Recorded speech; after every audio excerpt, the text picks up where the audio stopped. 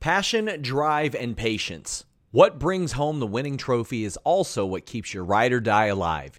eBay Motors has everything you need to maintain your vehicle and level it up to peak performance. From superchargers, roof racks, exhaust kits, LED headlights, and more.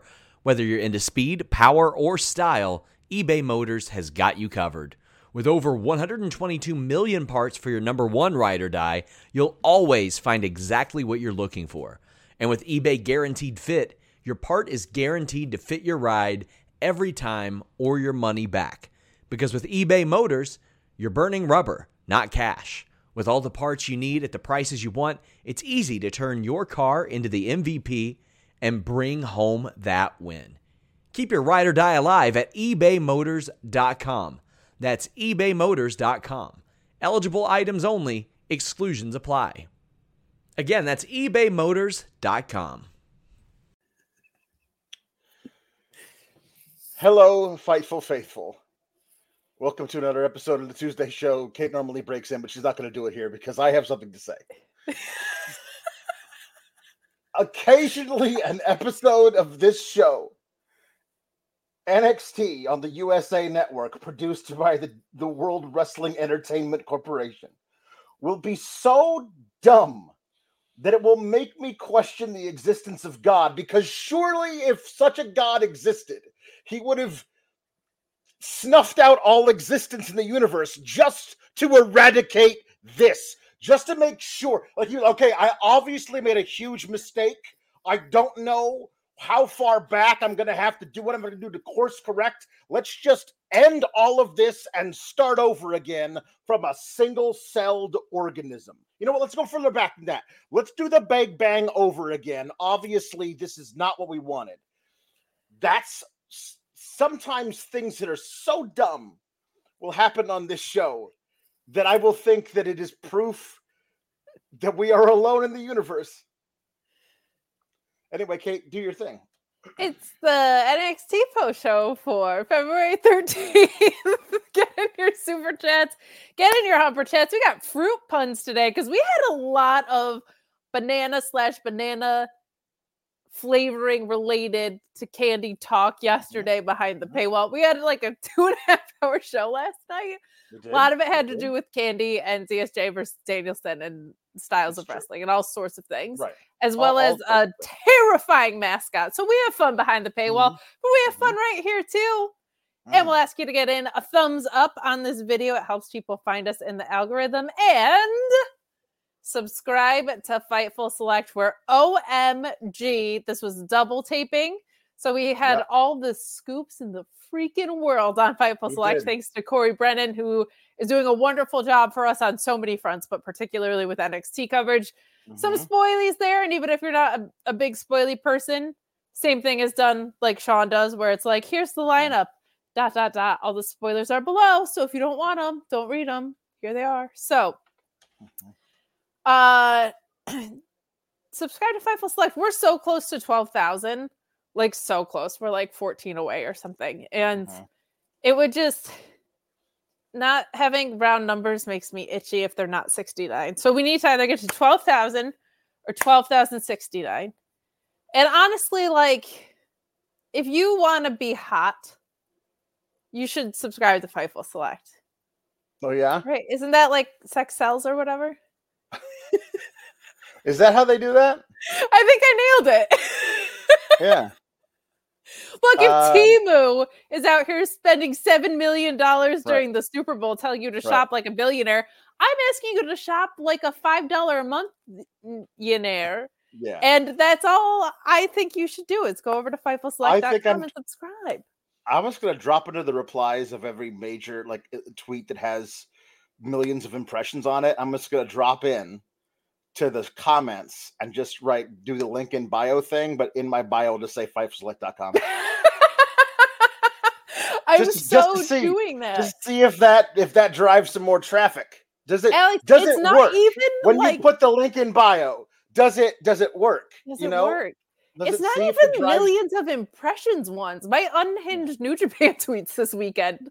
I was like, I'm crying about Okada, and it was like expletive in bio, blah. I was like, not now. I'm crying about Will Ospreay right now. Listen, I'm doing it on the one that's got millions of impressions, Kate, because 'Cause I you're want to smart. drive the most traffic. And you're not a bot. I get it.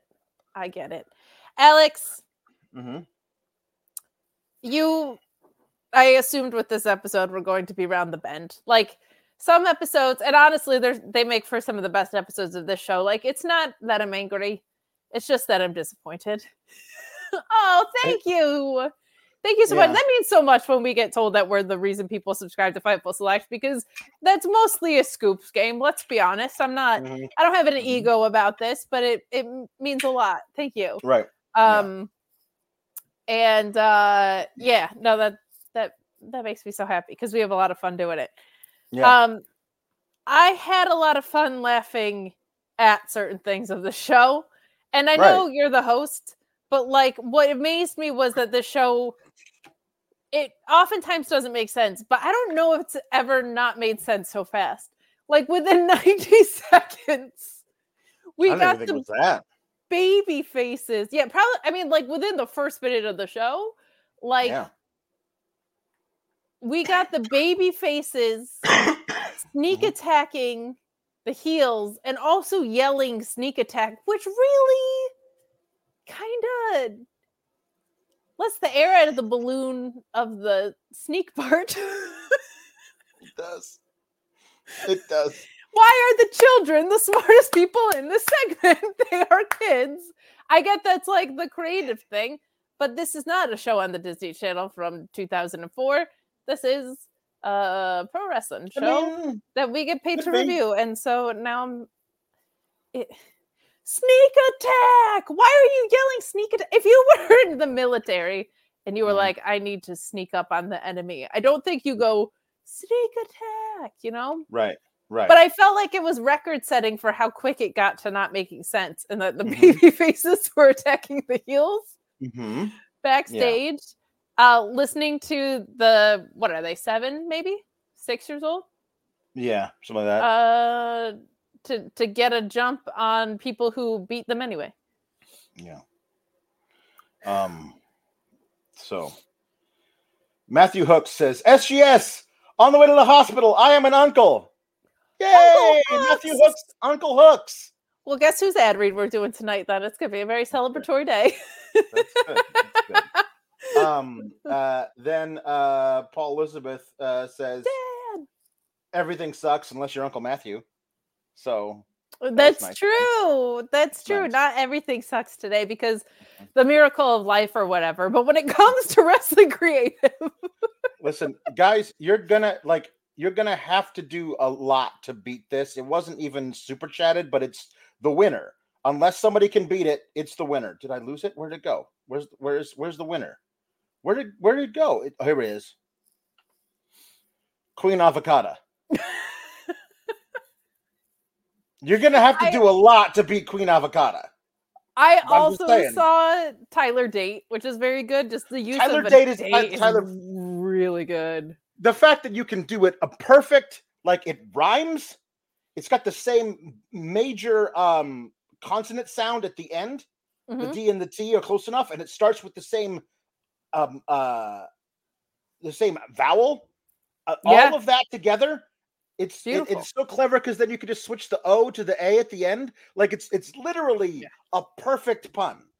Louisville, that might be my favorite one we've ever gotten because of how perfect it is. Anyway, I don't know. I mean, nobody's ready for a Kielbasa. Will always live in my heart. That's really good. Nobody's ready for Kielbasa. Is really, really great. And listen, Bam Bam Bungalow, man. Bam Bam Bungalow is it for me. And Zillow Nightingale. Yeah, we've had a lot. But Queen Avocado had a lot of, is we've got a Hall of Fame. Really, Queen Avocado. Really good. No, that's first ballot Hall of Fame is Queen Avocado. Oh, for sure. So unanimous too. Like that. Here's what's not first ballot Hall of Fame. Von Wagner. So being mean every week. I do. No. I'm talking about the booking.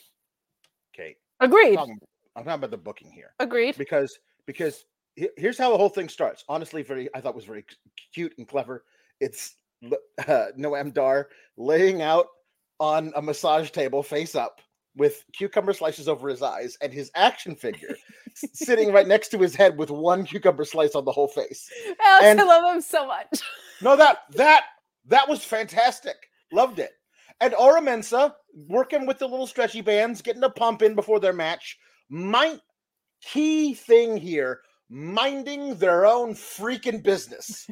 Just talking to each other about how once we beat Von Wagner and Robert Stone, we'll be rid of them and be able to move on with our lives.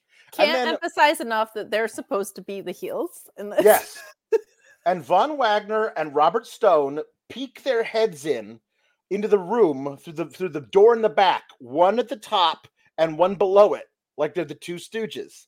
And they look in there, they look at each other, and they come in and they go, sneak attack, and just start beating up two guys who are defenseless, not realizing what's happening.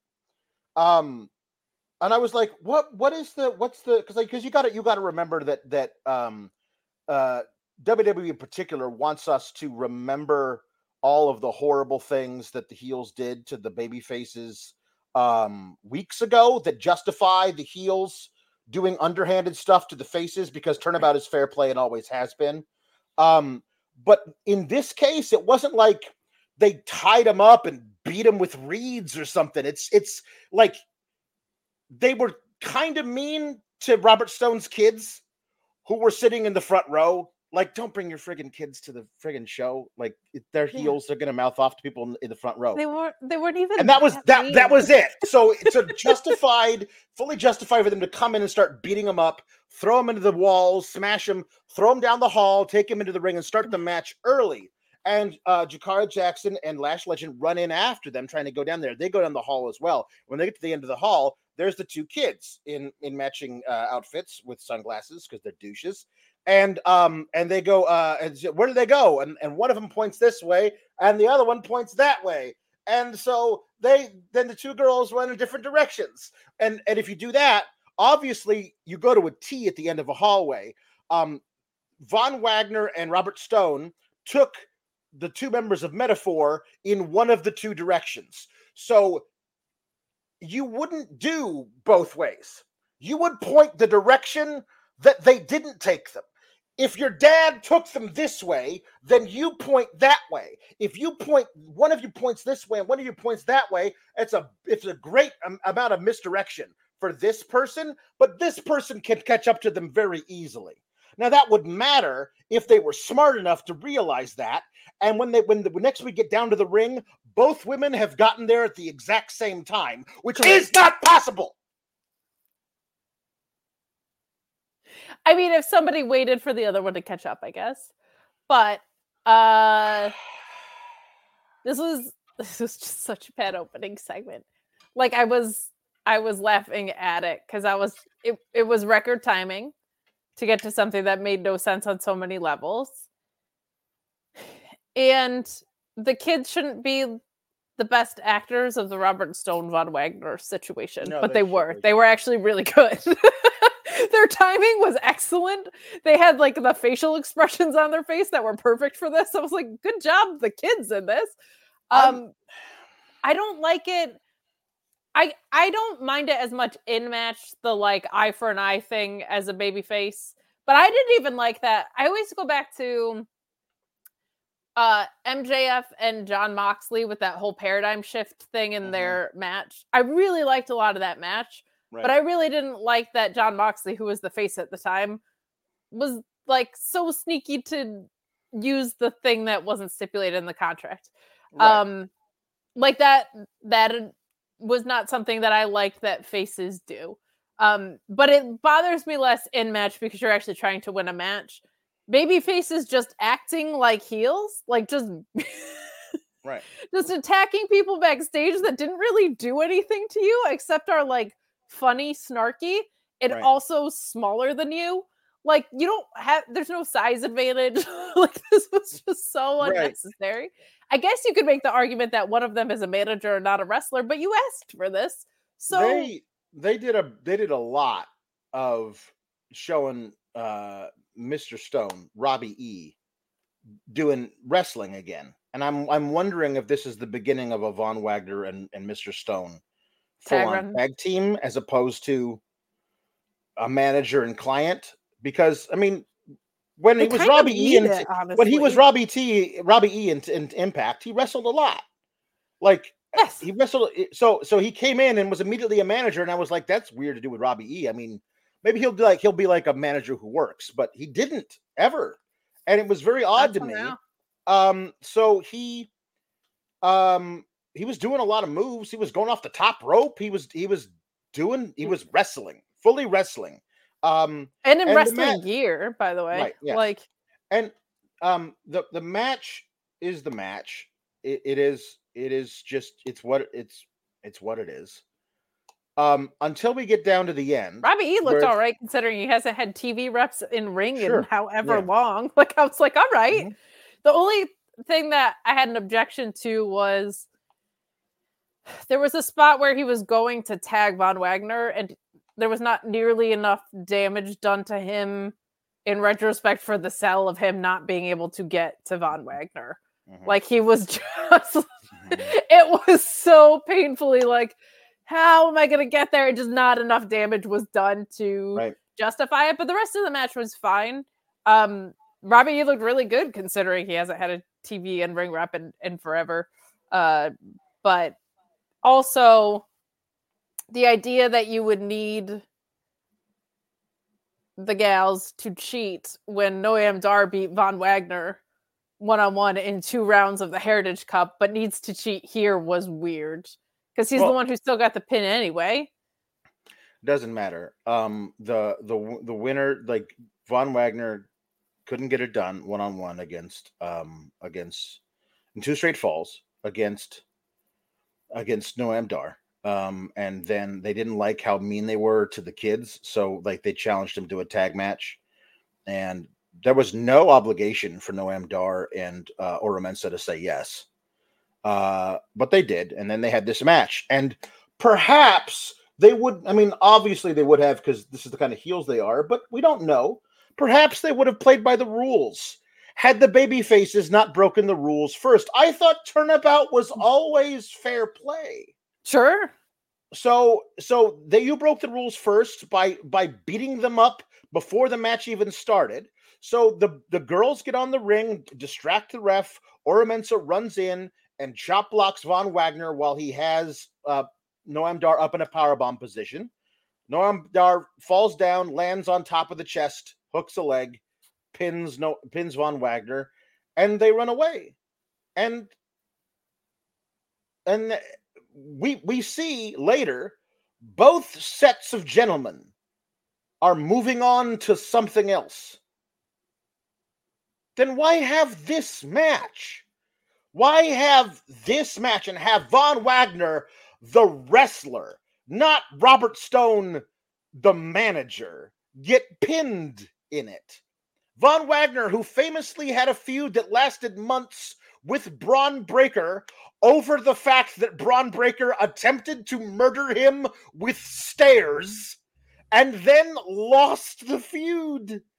Lost all the matches and lost the feud. And they did that. And now that happened so long ago, Braun Breaker is a babyface again. And now Von Wagner feuds with a man half his size and cannot manage to do any damage to him whatsoever. At all. At what point are you trying to Daniel Bryan this guy? Where you think if we just have him lose enough consecutive matches, then the crowd will demand that we put a title on him? What the heck? And honestly, somehow they have sequestered the 300 people in the world who like Von Wagner and are holding them hostage in this warehouse every week because they're going nuts for Von Wagner, when I firmly believe they are the only people in the world who would do so. It is so odd to me. There's a slight gap in ring ability between Bryan Danielson and Von Wagner. No, being that Bryan Danielson is the best American wrestler to ever do it. But they ran this thing with him as well. If we just have him lose enough, you'll root for him. And I feel like that's fine for the little guy, but harder to do with the guy who's much bigger than most of his opponents. And also, he doesn't do anything. We talked about this yesterday a little bit. I am an in-ring story gal to the max. Like, part of what worked with Bryan Danielson is that he's the best wrestler in the world. So he did things that made you want to root for him. I don't want to root for a bunch of shoulder blocks and a big boot guy. That's just not, I'm not inspired enough to get behind this guy losing. I end up rooting for the heels, and I already want to root for Noam Dar because Noam Dar rules. So, and he beat him in 2 rounds in the Heritage Cup clean as a sheet. So when we go back here and not the manager is the one taking the pin, that's already a knock on you because your manager is inherently a better wrestler than you. Then on top of that, you just lost again to the same guy that you lost to. And I thought maybe we were heading in a tag team direction too. And I actually think that would be better because it would allow Vaughn to be a hot tag and come in and get this niche crowd behind him, but like do the big guy stuff. That makes sense to me as a direction to move with him. But we find out later, I think his next opponent is a solo guy, Alex. I think Lexis King is going to be the next one up. So I don't know. This was not for me. I was glad that Noam Dar and Ora Mensa were the winners here. I'm like glad that they're continuing momentum because I think they need to be kept strong into what they're going into. Well, I'm glad this isn't like a continuing thing, is my point. Listen, like we had 2 matches, let's move on. And what they're heading into next, I'm very excited for.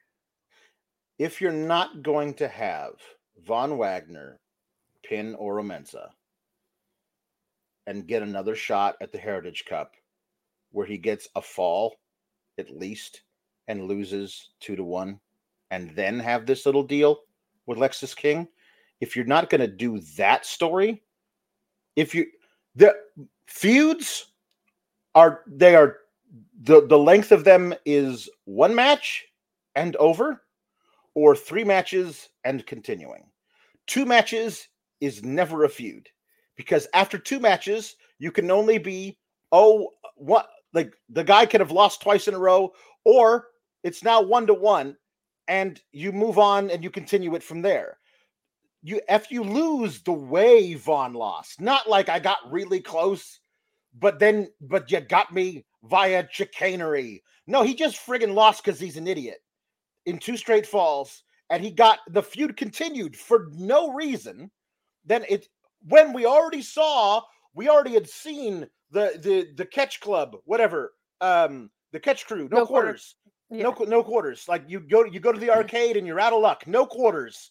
And them have already declared they were going after Noam Dar, and he still had more matches. He didn't even table him. This was so dumb. So dumb. I thought they might do 2 matches because it was the solo match and then getting to a tag team. I thought this might have been either they look good in defeat and look at each other and are like, "Hey, maybe we should team together," or they win and are like, "Holy hell, we should team together." But Robert Stone would have to get the pin in that case. Right. And that's fine. He can. Vaughn, Alex, he didn't even table him. Robert Stone can absolutely get the pin on Ora Mensa, and that can be enough to. If Robert Stone gets the pin on Ora Mensa, then that is enough to like get trigger vengeance on. Yeah. But get vengeance, and then we're done.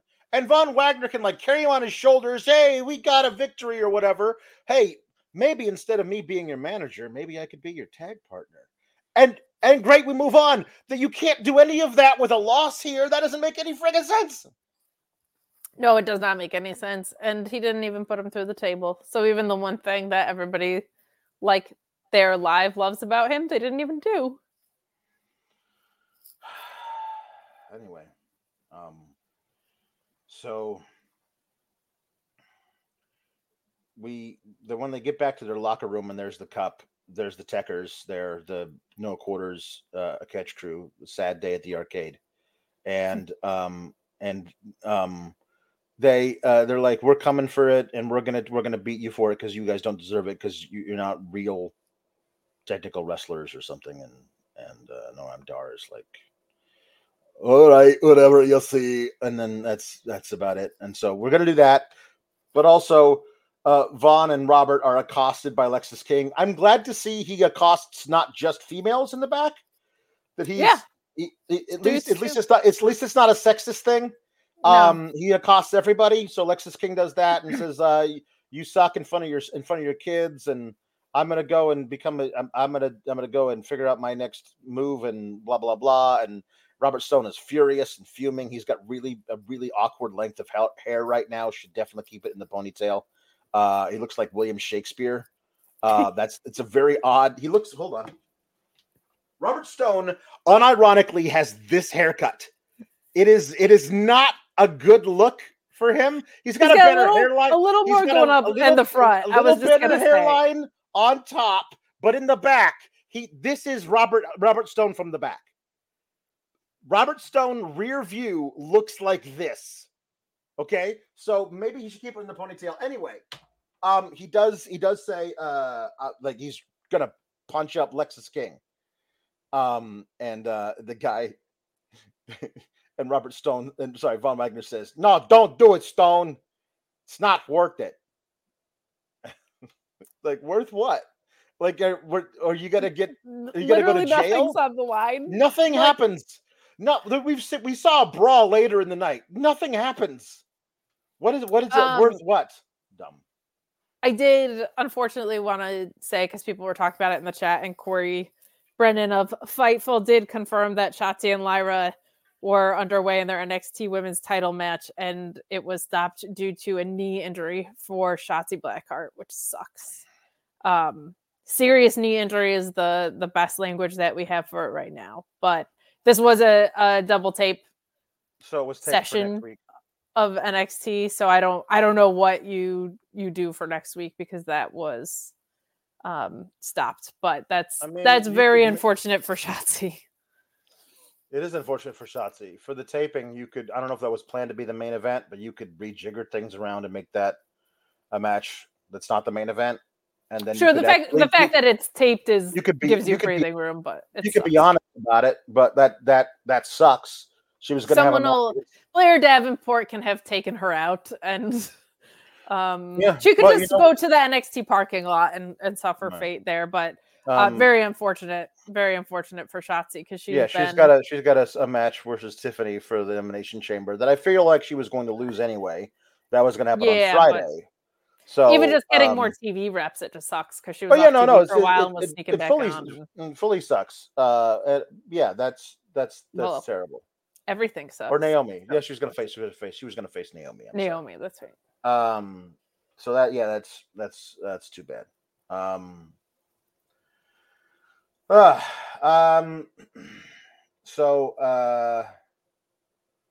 JB Pringle says, "Amazing Alex, Crafty Kate, Papa Paul, Elizabeth, Louise, and all the SGS. What's the buzz? Did The Rock come after Dr. Van Wagner tonight?" No, he did not. Yo, I would pay to see that. Rock who gets blown up after 3 punches and an elbow drop versus Von Wagner. I'm in. But it has to be The Rock making no improvements from when he came back. Like, it has to be that version. Yeah. Sucks. Yeah. Well, Mr. Showtime, it was Shotzi was going to be versus Naomi. They're not going to have Jade beat Naomi because Naomi's going to be in the chamber. So it would be a different thing for that. So, correct.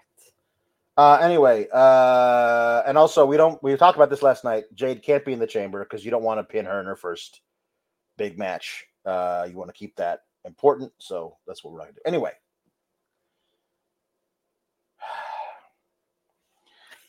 Kate, I need you now to regale the audience with an impression of Andre Chase's bangs.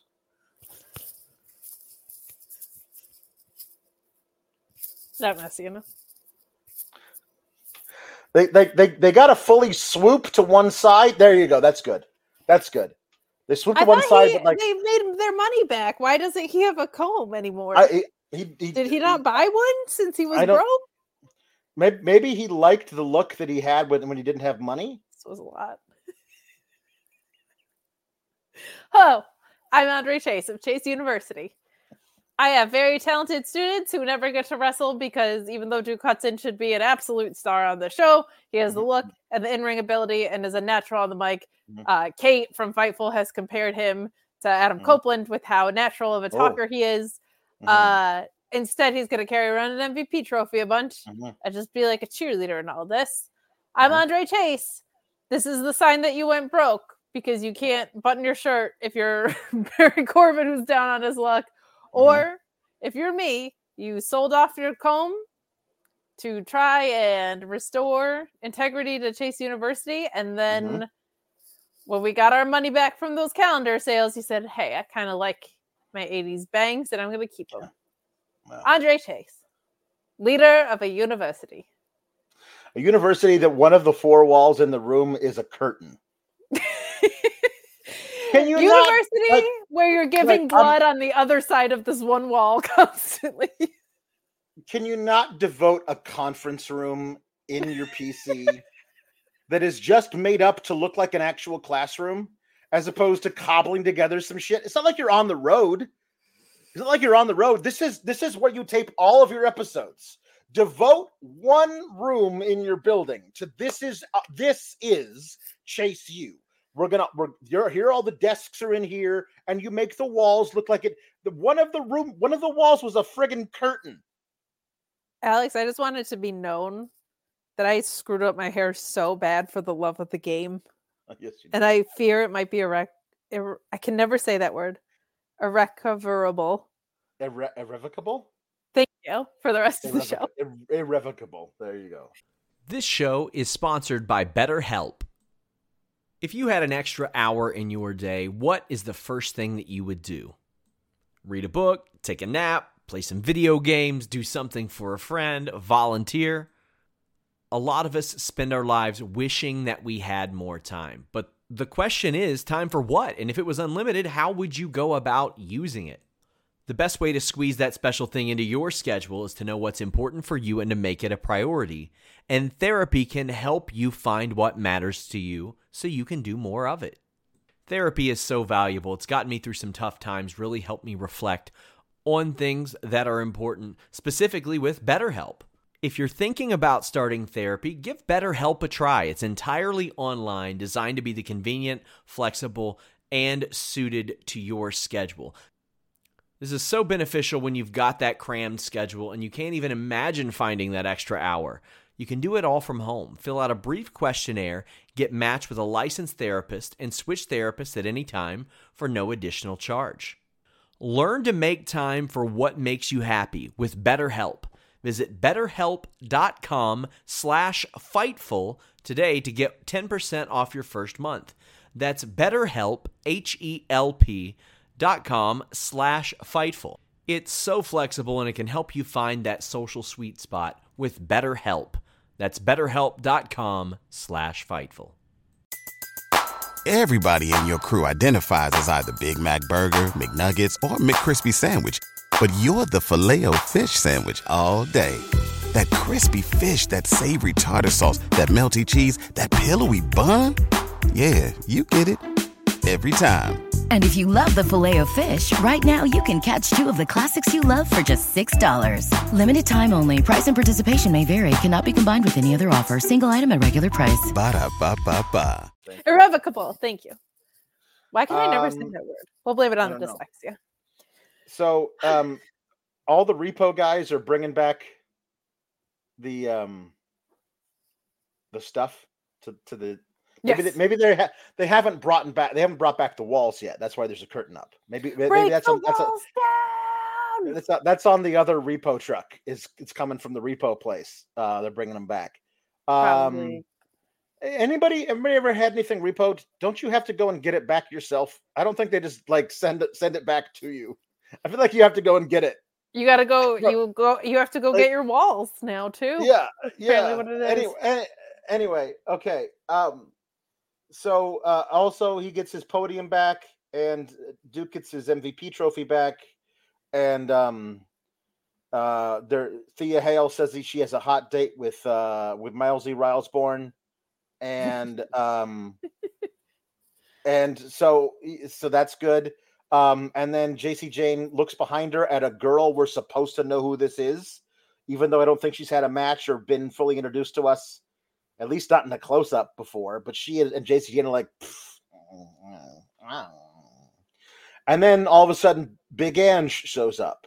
Yeah, she and does. And she's like, and she comes in and says, she comes in obviously with a little envelope full of money. Comes up with JC Jane as a little envelope full of money, and she's like, I won't say what she says because that's not her name. She says, "Hello, Big Ange. How's the Don? Doing well? Big match tonight. For your boys. Listen, JC, I ain't got time for this. What are we doing here?" And she gives her the thing. Hey, this feels a little heavy. Yeah, well, the sales of our sexy co-eds calendar are through the roof. So I tossed in a little extra there, and everyone is looking at JC like, "What's going on?" So JC borrowed the money to fund the calendars from the mob? Question mark. And now she's paying them back with all the sales of the calendars? Question mark. I mean, like Kinko's is pretty expensive, or wherever they sent it away to. But if you were gonna borrow money from the mob, would you not just borrow money from the mob to save your university? Cut out the middleman. Yeah, it's go weird, back right? to the story that we had. It was great. Yeah. And that you were so close to being in on Chase U in that moment because it was about the family and there was going to be a mob angle, which we know you love. So she's paying back the Chase U debt, the original Chase U debt with the And calendar what was the money. point of the calendars? How are they indebted to the? No, this was misappropriation of government funds. You're not paying back the mob, you're paying back the government. That was the press conference that he said. The government gives funds to universities, and he misappropriated the funds, which means he has to pay them back to the government with interest to the government of these United States, not to the family of this Tony D'Angelo. That's not how this works. You can't just do both things. I would think you cannot hold a press conference if you owed the mob money. I think that would probably be a very bad idea. If you were like, I owe the mob money, you probably shouldn't go out and publicly be like, hey. Also, this is very funny. She had to bribe Big Ange to go into the calendar because Big Ange is in the calendar. She's in the calendar. Oh, my God. I'm glad there's a tag team that got out the mud because his ankle is in the mud. Like in the mud. So this feels like it's a continuation, like it's keeping going. Like she's got to make monthly installments. I don't know. For just 70 cents a day, you can get an imaginary university out of debt. Luis says, why did we get this and not a cringy dating segment with Riley and Thea? Well, because someone up there likes me for a change. That's why. But Valentine's Day is tomorrow, Alex. Listen, somebody up there likes me for a change, and they gave me Big Ange instead of a horrible, like my eye would still be twitching after watching Thea Hale and Mousy Rouseborn try to out awkward each other at the Olive Garden. Fuck no. I don't want any of that. I'm just saying, if Jeremy Lambert heard you say that, he'd be so disappointed in you. Nobody loves love like Jeremy Lambert. And I'm beginning to think it's ironic when he says it. I'm beginning to think he's not actually all the way truthful. No, come on. With his honest love of Taylor Swift, he's also on your side with the Banana Run situation, so don't even get me started. It's true. Okay, so Ridge Holland has a gauntlet match versus Gallus. No, he doesn't, because this is not how gauntlet matches work. No. It's I've decided to call it a gauntlet match because it's a gauntlet match versus Gallus, so it's a gauntlet match. And he pins Wolfgang during the commercial break. He pins him during the commercial break. With I tell you, I like almost flipped over my computer. Uh-huh.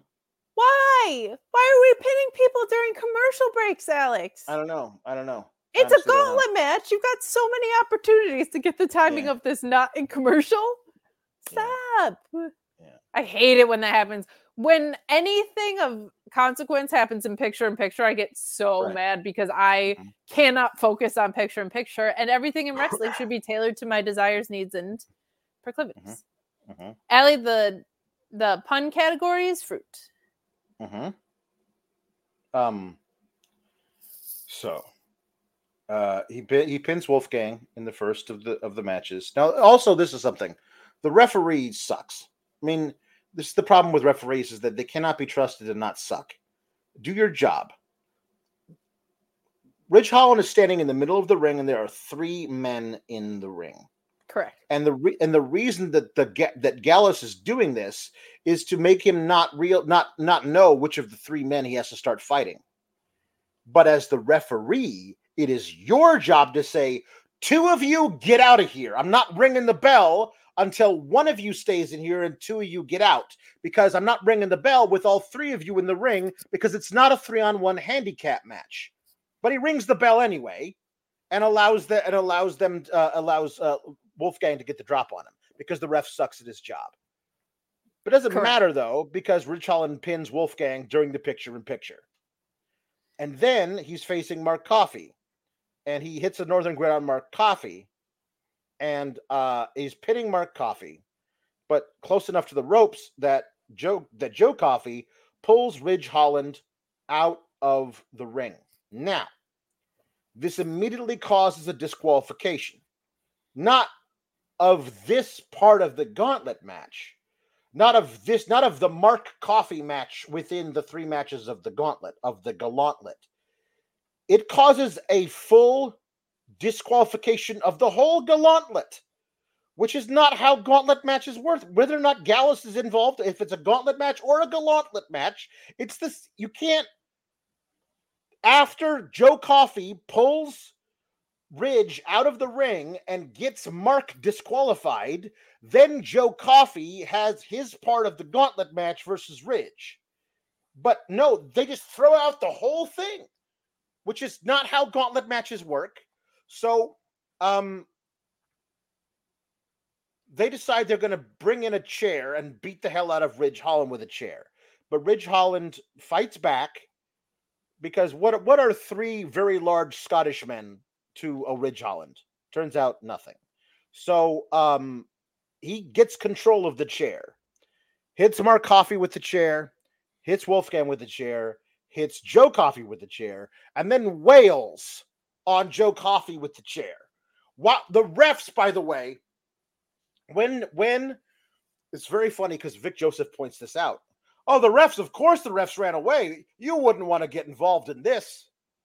So when 2 guys are holding Ridge Holland, and there are 4 or 5 refs around the ring, and Joe Coffey is holding the chair, they won't get in the ring. But when Ridge Holland has the chair and is just actively swinging it, then all of them get in the ring and try and grab the chair away from Ridge Holland. Just be consistent with how you're booking your dumbass refs.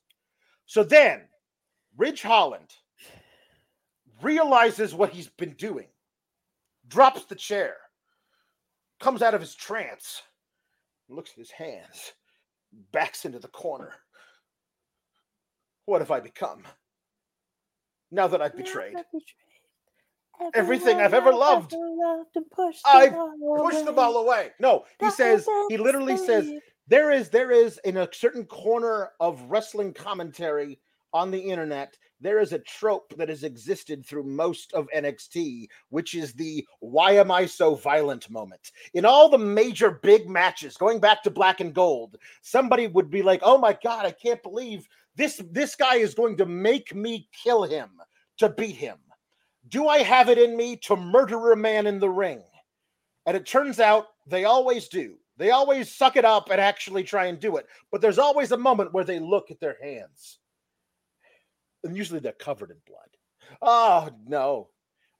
They turned that moment into a full-fledged gimmick. That is what Ridge Holland's gimmick is now. His gimmick is, why am I so violent?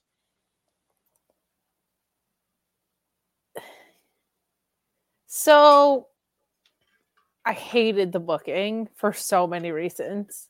One, because I love gauntlet matches, Alex. As much as I hate, and I do, I quit matches. And as much as I hate lumberjack matches because they make the least amount of sense, I love gauntlet matches because I think it's fun when somebody runs the gauntlet. If they don't run the gauntlet, that's gauntlet blue balls. And I don't appreciate that at all, especially because I don't even have a Blue Chew segue to go to today. Rude. Yeah. Second of all, I get that there are people who will like this because it feels like it's connected to stuff that happened in real life. I'm normally someone that likes that. I don't like it around injury-based stuff. It is the most compelling thing they've had for Ridge Holland, I'll say that. And I feel like he did well with it. I don't like it unless because Big E's actually retired. Like right now, it seems like, unless he comes back for Mania, God bless. So I get that there's a segment of the audience that likes it, and that's awesome. And this is for them. It is not so much for me, because someone might actually be out of action for the rest of their career from what happened in real life. But I feel like if step one is like, do you like this? And I'm like, no. And the next thing on the flow chart is, how do you think they did with it? I would say like he did a good job with what he was given today. This was like probably the best he's looked in the ring in a while for real. I just hated the way that the match was laid out, and I don't like the gimmick, but like he performed it well. It's just not for me. They actually have Vic Joseph say in the moment as he's looking at his hands, horrified at what he has done. You gotta think, with all these horrible things that have happened in Ridge Holland's past, this is much harder on him, or something. Like they're making sure we are tying this into a real life incident. Yeah, that may have cost a man his entire career. Yes. Yeah. No, not doing that. And no, people like they're burying him. No, they're not. No, they would not. They're not burying a guy who 3-on-1 against three big dudes, two of whom were recently NXT Tag Team Champions. And he easily beats two of them. They're not burying him. This is a featured angle. This is turning it. They're doing something. They want to do this. It's not like we're punishing him. They like this. This is their idea. This is a good idea for him, according to them. The notion is something that I love with everything except for injuries. I love when something happens in real life and they turn it into something on screen for like 98% of things. So that's why I get it. Like if this is something that you do like, is because I like it when they do this with everything else except for injuries, especially ones where someone's career might actually be done. So I get it. Like normally I love the idea of bringing reality in to something on screen, but we actually have Corey Brennan coming in. He got an update about Shotzi. He is your scoopster of NXT. Corey, how are you tonight? Hi guys, I'm a little bit okay. A bit sad news, obviously, with Shotzi, but it's a really sad injury to have. Obviously, she is supposed to have a big match on Friday as well, possibly qualifying for the Chamber. I've seen a lot of people question if it's a work. It's most definitely not. It's a very serious injury. The match was stopped very, very quickly. It didn't take very long for them to really figure out this was a bad injury. I was told that she went down on a spot that was meant to lead into commercial. She hit her knee on the side of the apron, and she just didn't get back up from that. I'm told that when she came back through the curtain, she was in a lot of pain. She was clearly struggling a lot on the knee. It was also a case of that the minute it happened, it was a lot of concern backstage. They did pick up on it very quickly, and the match was stopped quickly. They did do an angle to cover it very quickly at the tapings as well, which is something that I think will become very clear when it does air next week. To to what extent they did have to cover it up very quickly.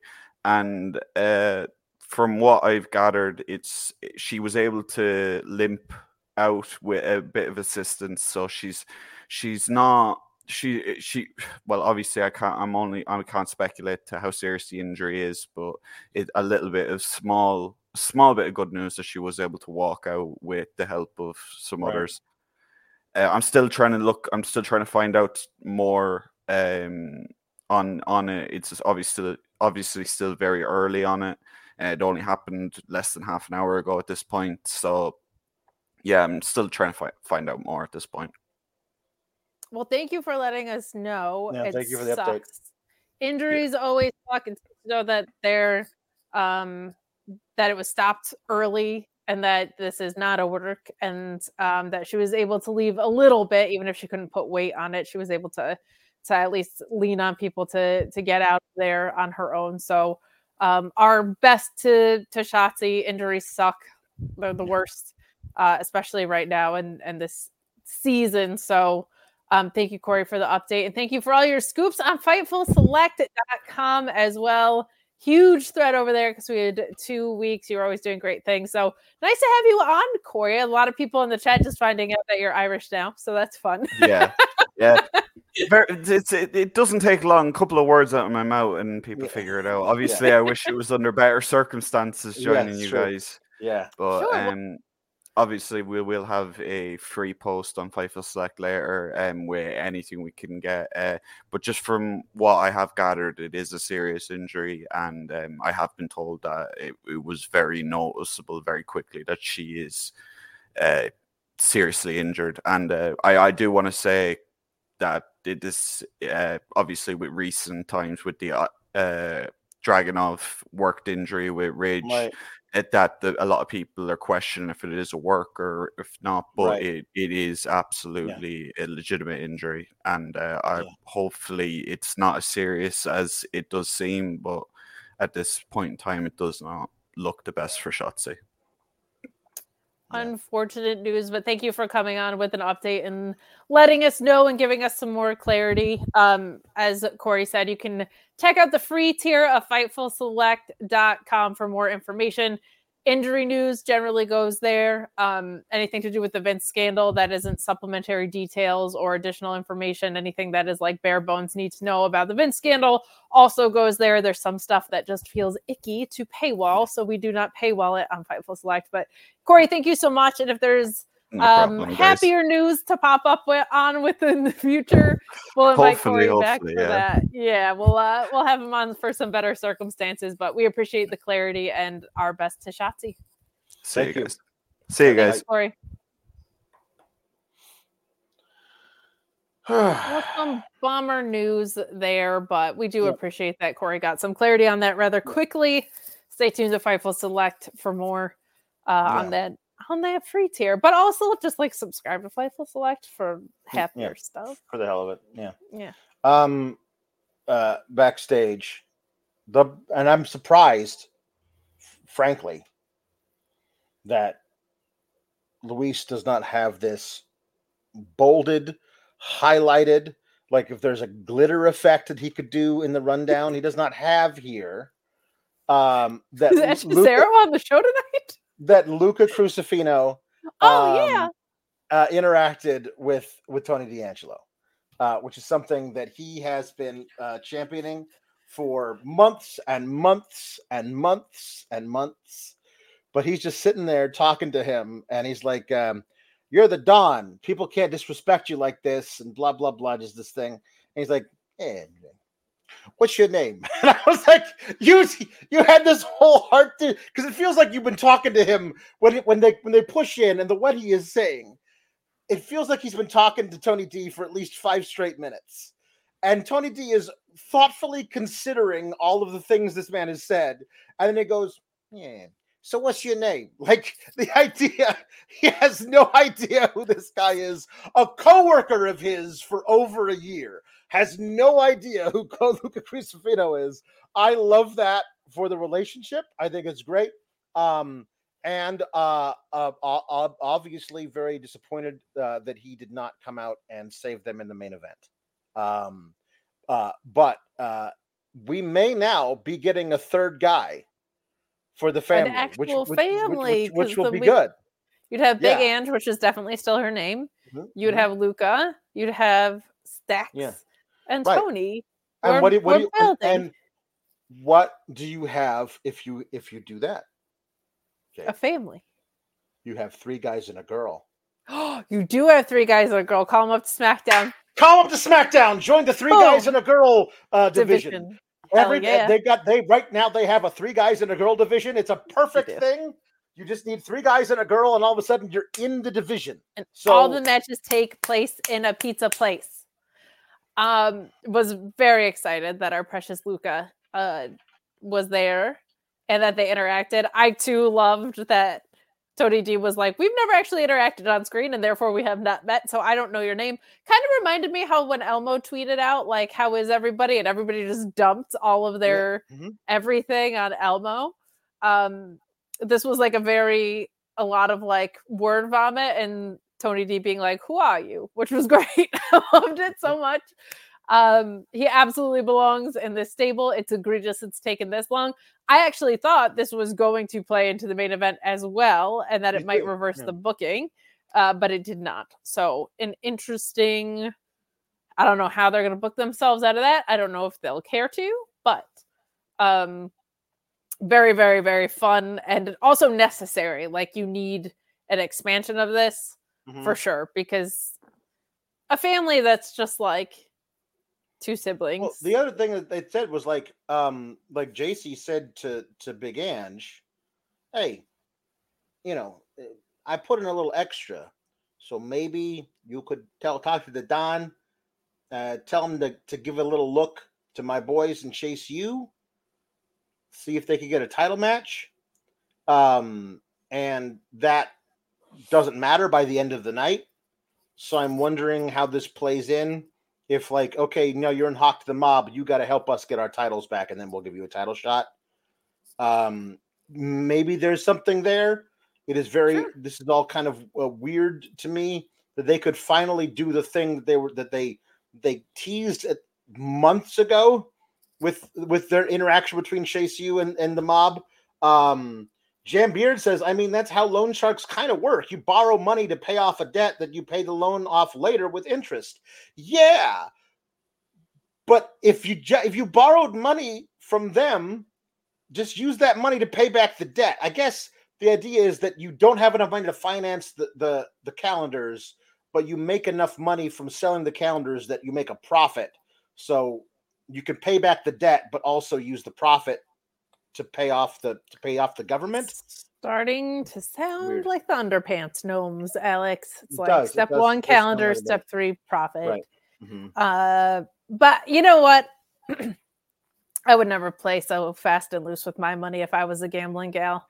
I would make educated decisions with guidance from a sports book betting line that opened up earlier than everybody else. And I wouldn't even have to go far to check that out, Alex. I would simply go online. You would? No, I would just bet online, really. What's up, you guys? Sean Ross Sapp, Fightful, here to tell you about BetOnline AG.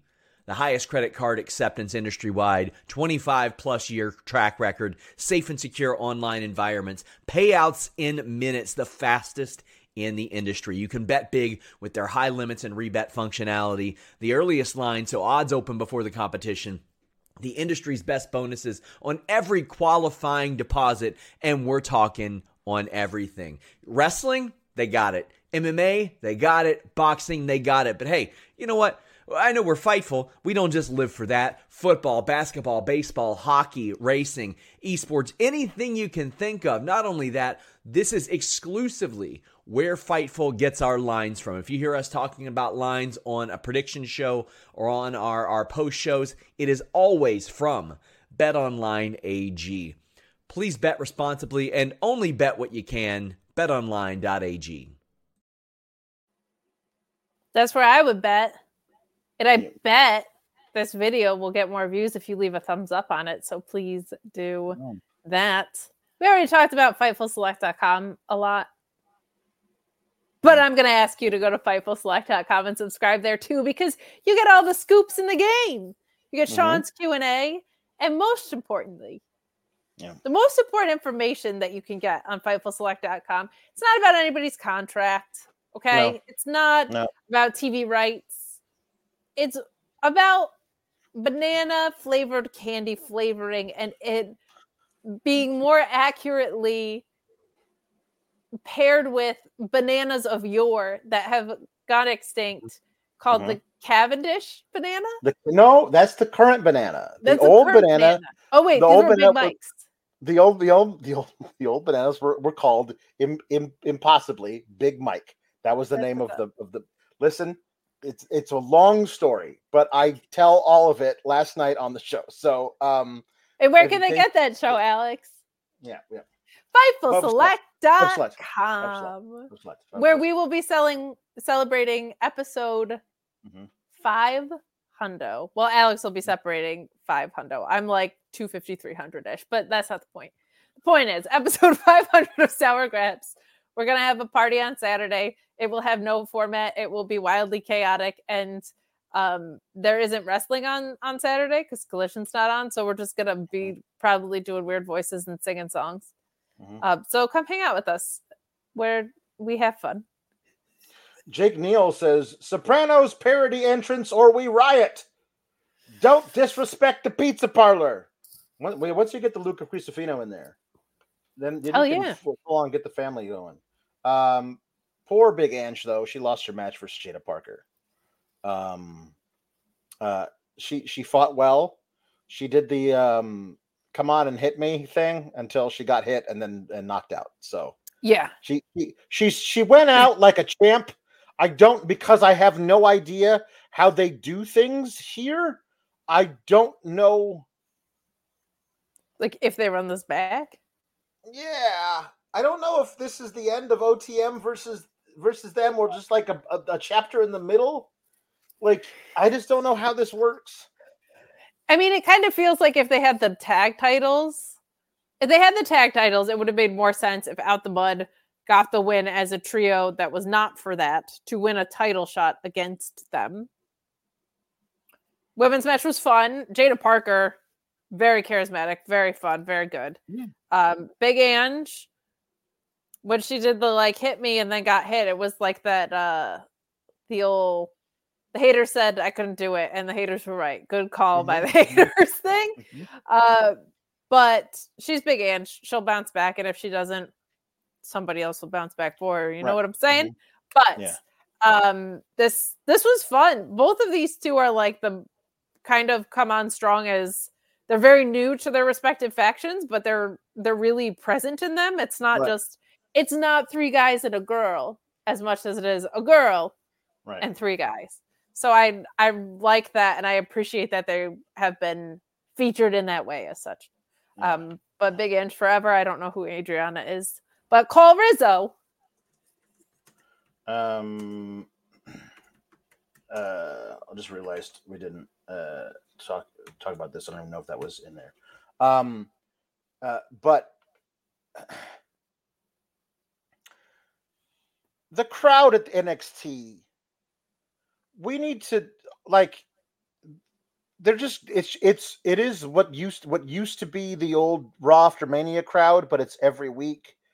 It's a much smaller version of it, but it's ROH crowds used to be like this. It drives me nuts. They're the same crowd every week. It's the same crowd. It's what they do on Tuesday nights. You actually see they all sit in the same spot. The guys that you can see in the hard cam are always the same guys. They sit in their spot. It's become this very it's our thing. This is our show. We control the show. So they're very proud of the little chants they've created, and they will do the chants whether or not it is requested that they stop by the producers, evidently last week. So I saw somebody, a social media manager for another website, say, wow, this crowd sure does love Jada Parker. They love chanting. They created a chant for Jada Parker. It's the same 300-ish people every week. let's not just decide that Jada Parker is over with everybody who watches the TV show, because the same 300 people like chanting for her when they see her.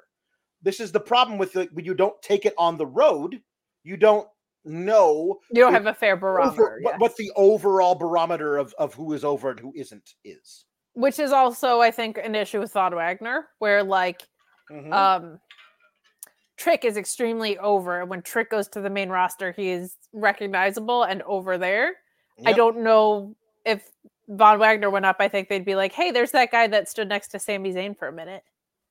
And we have somebody in our own chat who says they don't go to the NXT tapings anymore because the crowd sucks, the way that they're clicky and stuff. So Ring of Honor crowds used to be like that because it was about the same size and it was the same thing where they were taped every week and they wanted to be a part of the show rather than be cheering for the show. Yeah. I see Sean in the background. Is he going to come on or just hanging out or I mean, no? Yeah. No, I'm uploading the videos as requested. Oh, right now? I asked Sean. I have no idea what this is. Nobody tells Sean. I simply asked Sean to upload the fancy Bet Online video that is produced with all the footage to our profile so that we could play the fancy one for our wonderful viewers who watch this show. Mm-hmm.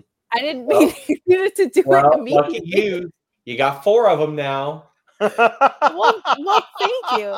I would also I would love like $100,000 right now if you wanted to.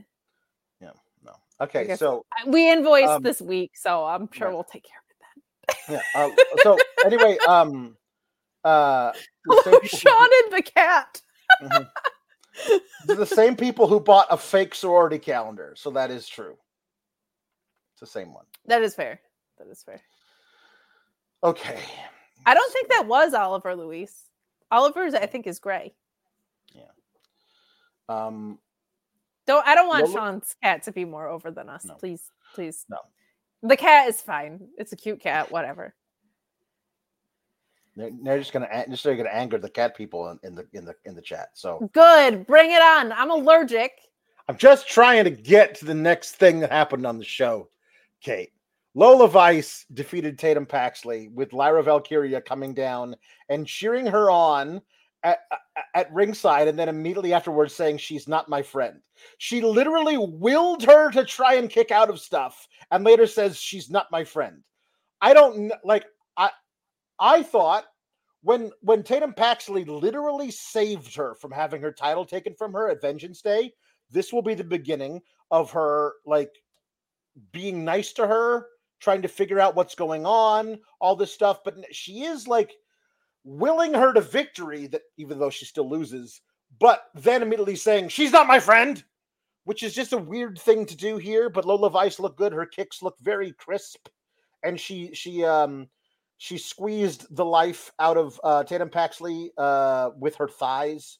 So I'm sure that's a thing that's going to catch on the internet. Yeah.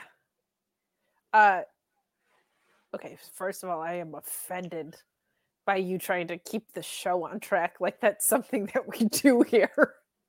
I'm trying to get along to the next segment. Okay. Yeah, because that's what we do on Sour Grabs. There's a lot of stuff left to talk about, and we're already an hour in. That's all I got to say. Week. Second of all, we haven't even done the puns yet. It's going to take a long time. I'm fun. We're fun. We have fun. Match was good. Lola Vice is great. She's her offense is extremely crisp and hard hitting for such a character heavy show, and for the way that she was kind of presented as the heel she presented, being kind of like an absolute badass in ring, is a fun grounding aspect to her that I didn't know was necessarily going to be there, but she's hard hitting, man. I really like her. Very much kicking ass. I don't know what our dear potato is doing. I love our Tater Paxley. She's a big part of my heart and our lives. But this is weird because the relationship is muddy. It's going to be one that is kind of a long burn, I think. I wasn't expecting like a ton of clarity on it today, but they didn't make any clarity on it today, which makes it weirder. Maybe she doesn't want to be associated with her, but then realizes that she's actually helpful. But there needs to be like an honest conversation between the two at some point really soon. So hopefully that's where we end up going.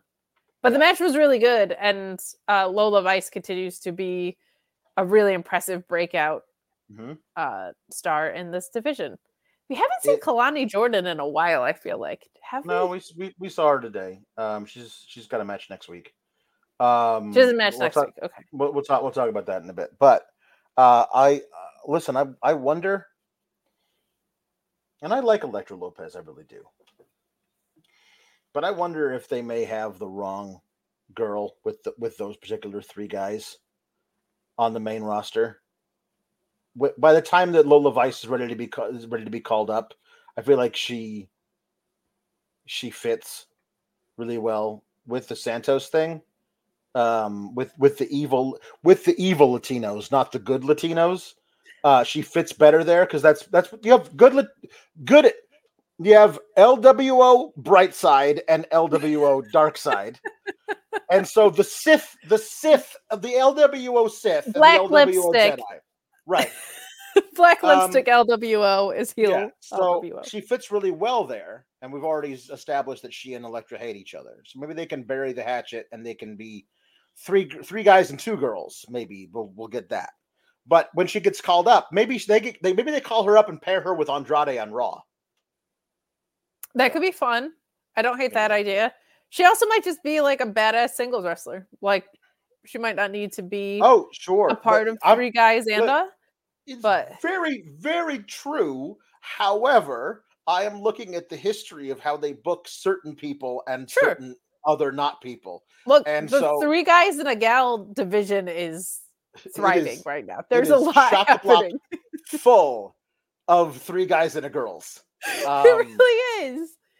Yeah. I kind of like Elektra Lopez in the role that she's in, though, because I don't know if it's necessarily going to be ring heavy, and Lola Vice should be in the ring a lot. Where I like Elektra Lopez just being like, I'm drop dead gorgeous and a badass and gonna knock you out. Right. And then maybe her and Zelina have a couple single matches or whatever, but I feel like she's mostly gonna be an enforcer, interferer type that is just drop dead gorgeous and badass in presence. LWO Light Bright, I think is that's good. You'd be like, here's 9 million little pegs for very little payoff by the end of it. I remember Andrade with Zelina in NXT, but she would just do the same jump off the apron, Hurricane Rana to the guys that facing Andrade. Imagine that, but instead it's Lola Vice and she does a spinning back heel kick to all the guys that Andrade is facing. Like she straight up knocks dudes out. I mean, it's a possibility. I'm just saying it feels less likely that they would call her up as a singles person, just simply because of how they book specific ethnicities. That's all I will say. So, well, we don't know how The Rock books that. I don't know who's booking anything anymore, but that's true. That's true. I'm excited for her though. She's Gunther at Mania, and that's I guess we don't have no idea what the hell's going on with Gunther, but that could be a thing that they might do. I don't know if they do. You can also sign me up for that as well. Yes, not mad about it. Now here's the thing, Kate. You do realize that our chat is basically the NXT house show audience? They've gone into business for themselves and changed the pun category to cats. You can do that, but you have to pay for it. Right. NXT tickets are free. Yeah. So anyway, send us your money. After Tatum Paxley is choked unconscious by Lola Vice's thighs. Correct. Lara Valkyria picks her up and carries her to the back like it's Richard Gere and Deborah Winger at the end of Officer and a Gentleman. I was thinking more Carrie Struggs and Could be. When she like sure. sprained her ankle. Whatever your cultural touchstone is, it's that's what it was. And she lays her lovingly across a road box in the back, and up walks a Shotzi Blackheart. And she's like, "Hey," and Lyra's like, "Oh, hey, Shotzi, welcome back." Like as though, I don't know, it's just weird. Shotzi shouldn't be here unless she's actually having the match with you. This is sad considering where it went, but she does. It is important for whatever they do to write this out of happening next week, and also for the Roxanne story. So we'll talk about it here. Hey, let's stop, instead of just going back and forth on social media, let's actually make this match. And Lyra's like, yeah, cool, let's do it next week. And Shotzi's like, fantastic. And then she's, take care of your friend. She's not my friend. And then as soon as Shotzi's out of earshot, Tatum wakes up and says, "Hey, so we're facing Shotzi next week." This is the thing about them doing angles when they don't need to, in ways that don't make as much sense as other times. Let's say they run an angle next week where Shotzi is attacked and like her leg is pilmanized or something. They don't show it. They show people running up to her. She's laying on the ground. And she says, I didn't see who it was. There are two immediate suspects. Roxanne, who wants that title match, and Tatum, who does everything to make sure that Lyra, like, you actually have the real scenario that they wanted when Trick got taken out. There was only one possible suspect back then. Now there are two very likely suspects. And I guarantee you it's a possibility they run that angle next week, right after running the Trick angle. So it'll be a much better version of it, but it'll look like a cheap knockoff of the prior thing. That's just how they do things, man. It just, yeah, it is. Yeah, it's a bummer. So Roxanne comes into the locker room, yelling about how unfair it is that Shotzi gets a one-on-one title match. She earned hers, and then Lola cashed in during it, so she never really got the one-on-one match she earned by winning that battle royal thing. So but I don't get one, but Shotzi just waltzes in here and gets one. And Maddie Renkowski, Ren Sinclair, says, I know how you feel. Do you? Do you? No, because you just got here. And I'm like, oh man, they're fully doing this with Roxanne. The most natural friggin' baby face that this company has seen since early days Bailey, and they're doing this with her. It just hurts my heart. So like Maddie's like, yeah, but she just slaps her right in the face. And everyone's like, oh my God, Roxanne, what'd you do that? And then she goes to Ava to like ask Ava for a title match. But Ren Sinclair, like, why did you slap Ren? Just whatever. Let's talk about my title match. No, let's talk about you slapping Ren, because you can't do that. So this is now Luis's conspiracy brain saying this, not me, but Luis's conspiracy brain saying this. Go on.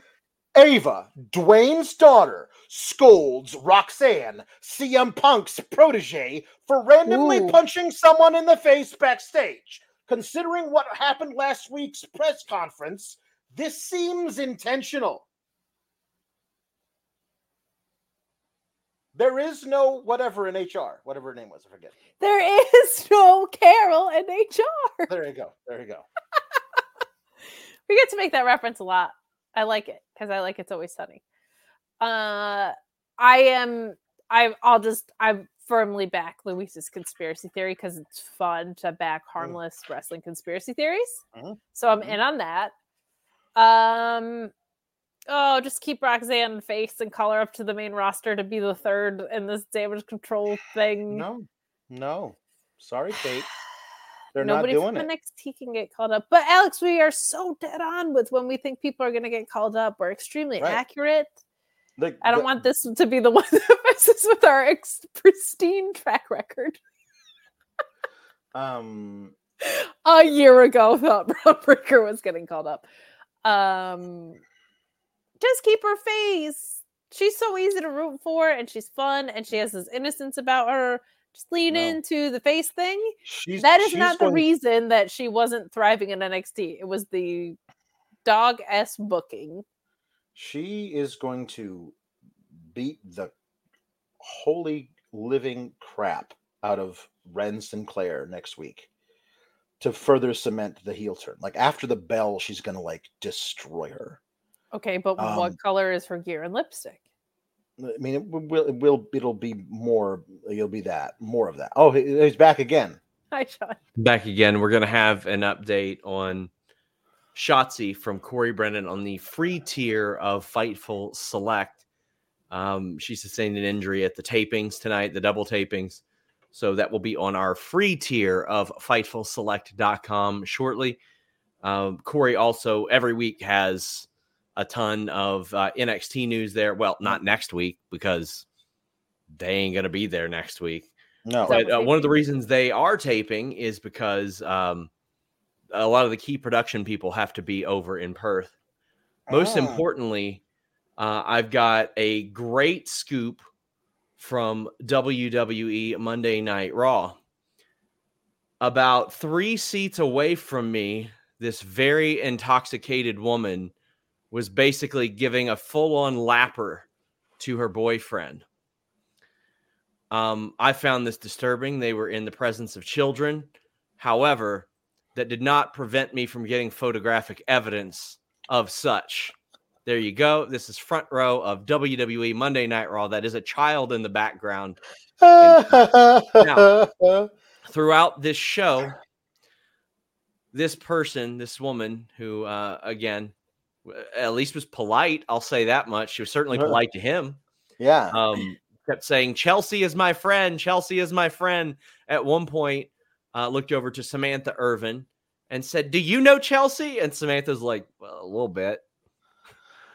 I sent this to Chelsea Green and she said, OMG, what? Who is she? What the actual fuck? I have never seen these two in my whole life, Sean. Little Scoopski. There's your scoop. Also, I sat in front of Ricochet's parents, which was very nice. Let me tell you, they weren't the hater that was heckling you, were they? No, they're very proud of Samantha Irvin. Like it was very sweet how proud they were of her. But listen, where else are you going to get lap dance scoops like that? Like where else? Probably some gentlemen's clubs, to be honest. But like, not only that, I verified that Chelsea had no clue who this woman was. Uh-huh. No, it's a hot scoop. I'm really glad that you came in and shared it. That's what you're getting for free, okay? That's not even behind the paywall. So if you are getting lap dance scoops from people that claim to know Chelsea Green for free here on the main, imagine what's behind the paywall. Maybe I'm wrong. I could be wrong, but I swore at the beginning, and me and multiple people in our area discussed it, that she said, is Hogan going to be here tonight? That was a thing that we were discussing. Was that said? All due respect to her, bless her heart if she thought so.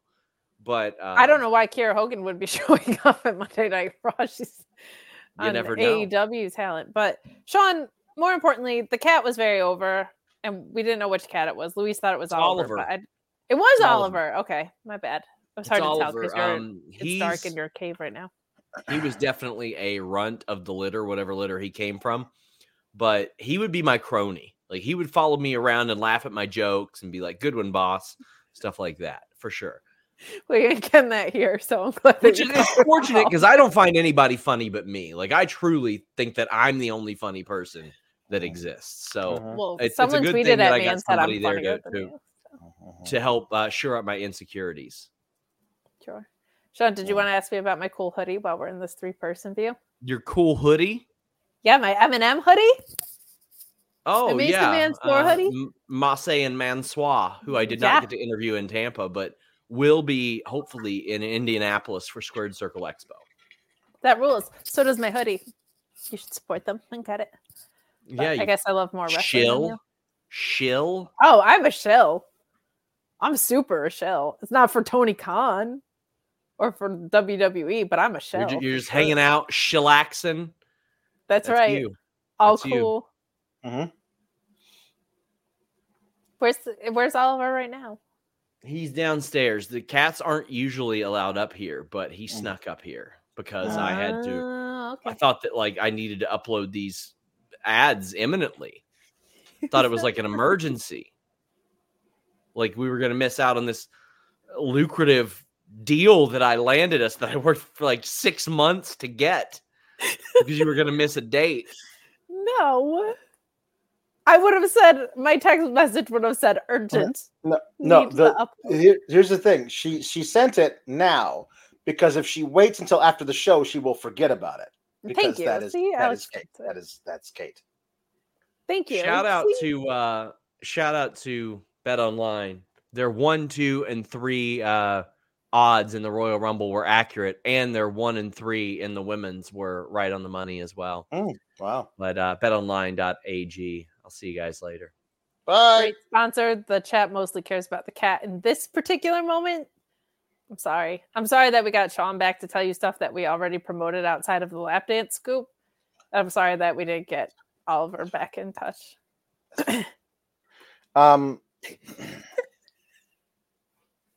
Carmelo Hayes defeated Joe Gacy, who is crazy. Remember how last week Joe Gacy booped Dijak on the nose with an empty boxing glove on the end of a stick? Mm-hmm. Today on the show, we saw Dijak in his lair, consumed with thoughts of Joe Gacy. And then at one point, like, because we saw the video of Joe Gacy booping him on the nose, and Dijak thinking about it goes, like he just doesn't, like he remembers being booped in the nose. And then he unzips his little duffel bag, zips it back up, and leaves. And I'm like, oh, he's showing up with some implement, hitting Joe Gacy with it while the ref's back is turned. Carmelo has no problem taking advantage of that, so he'll get the victory. And to repay Joe Gacy for costing him his match versus Ilya Dragunov, Dijak will cost Joe Gacy his match versus Carmelo Hayes. But to my absolute astonishment, they actually waited until Carmelo beat Joe Gacy clean. They actually waited until they had that happen, which is great. If you're going to set up Carmelo versus Dragunov again, you're going to do that because he called out Dragunov after the match, and Dragunov responded on Twitter. If you're going to set up that match, I want it to be like, I want Carmelo to look like he's a guy who could actually get this shit done, as opposed to a guy who needs Dijak interfering just with like a balloon animal, probably. Right. Yes. He's gonna hit him on the shoulder with a balloon animal. Or no, he's gonna rub a balloon on his head and make his hair stand up. This is very important to me, so I hope it's very important to you, chat. Dijak tweeted, if this post gets 10,000 likes, I will # throw Joe Gacy in a river. I'm going to need everybody who watches the show to go like that tweet, because I need to see Dijak throw Joe Gacy in a river. It is at 7.6 thousand likes, and I would appreciate it if everybody did it, because I want to see it. We need to communicate better, Kate, because I was going to have you, because I know how you follow him on Twitter and he follows you. You guys are best pals. I was going to have you bring that up after I gave the proper context, which is he can't throw Gacy in a river if Gacy is not properly restrained. So I haven't not brought up yet that after the match, he attacks him with a nightstick and then puts him in a straitjacket. A straitjacket having lots of very small buckles, which are hard to do fast. So he's doing this in the ring while the refs are going, no, please don't don't put this man in a straitjacket. And then he does. And then he drags him out of the arena slowly. And there's video of him literally dragging him by the feet out of the arena while Joe Gacy cackles crazily. But my question is, you employ fleets of security guards. I know. Yes. I've seen them. Why are none of them trying to stop this from happening? He is abducting a coworker on television. I feel like somebody would have stopped this. No? That is correct. Independent wrestlers that are security guards should have absolutely stopped this. But at the same time, the slow dragging of him backstage was so great. Yeah. It was so funny. I loved it. Yes, it's true. Dijak and I are Twitter besties. It's fine. Mm-hmm. His contract is up. They should re-sign him and give him a huge pay bump and send him to the main roster. It's fine. Mm-hmm. Shilling. I genuinely believe everything I just said. The slow dragging backstage was great. The impression of you doing security guards looking like a Peanuts character was better. Like, to be honest, like, I loved how slow the drag was, and the fact that everyone backstage just wasn't there to let it happen, and the fact that they weren't even there, grinning like an idiot. They weren't even there. Well timed by Joe Gacy. Mm-hmm. Way to clear out your room and be able to execute your kidnapping crime. Right. You being a referee doing this, like you were a Peanuts character. Do it. You're not allowed. I am telling you what you are doing is illegal, and I am saying no. You were either air traffic control or a Peanuts character. It was delightful. So 11 out of 10 impression from you. Almost as fun as when you've run. Right. Almost as fun. Hashtag throw Joel Gacy in a river. Yes, we are here for the cause. We are here to save clams and to throw Joe Gacy into a river. Mm-hmm. Come on, you guys, knock it off. That's my favorite refism is in this situation is knock it off. Knock it off. Knock it off. In referee's defense, they're not supposed to have to restrain people. Right. That's a security job. Yeah.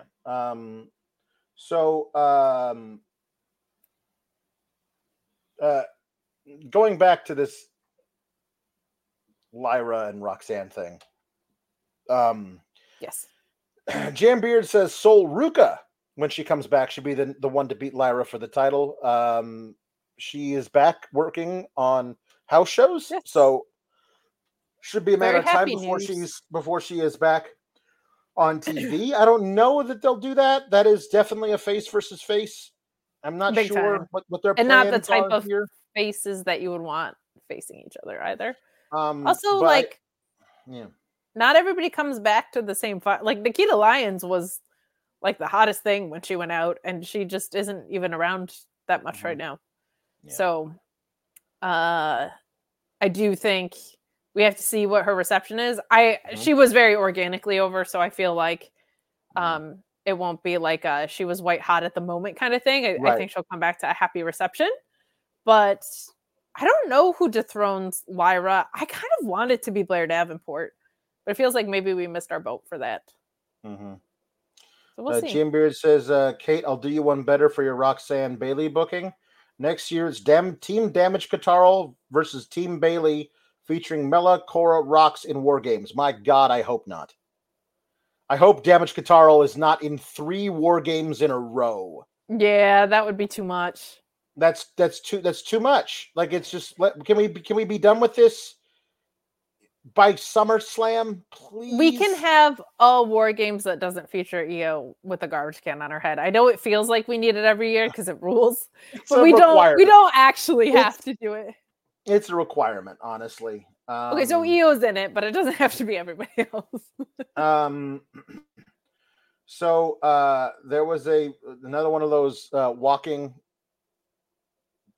things. Goodness is a man's struggle. Evil, however, is human nature. Is that a Dragon Chew reference? I hope so. I miss Wendy Chu. Me too. I do too. Unironically, I miss her very much. You know who I would miss so much if he went away. Obafemi, he's the best. Oh my God, I love him Obafemi. so much. Oh my God, He's so great at this. he is so great at this. He's got this little, like, he walks out to the ring like this, boom.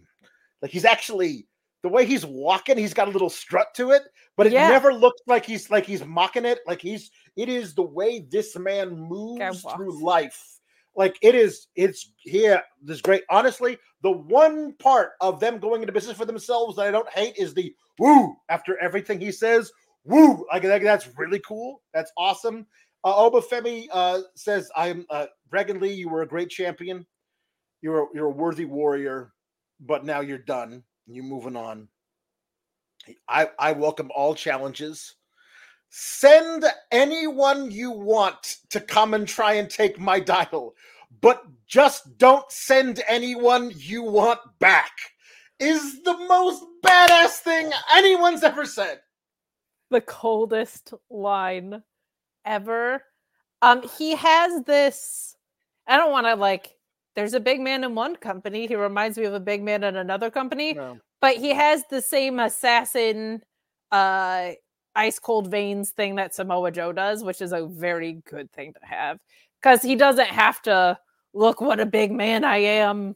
Aren't I so big all the time? He has this effortless, I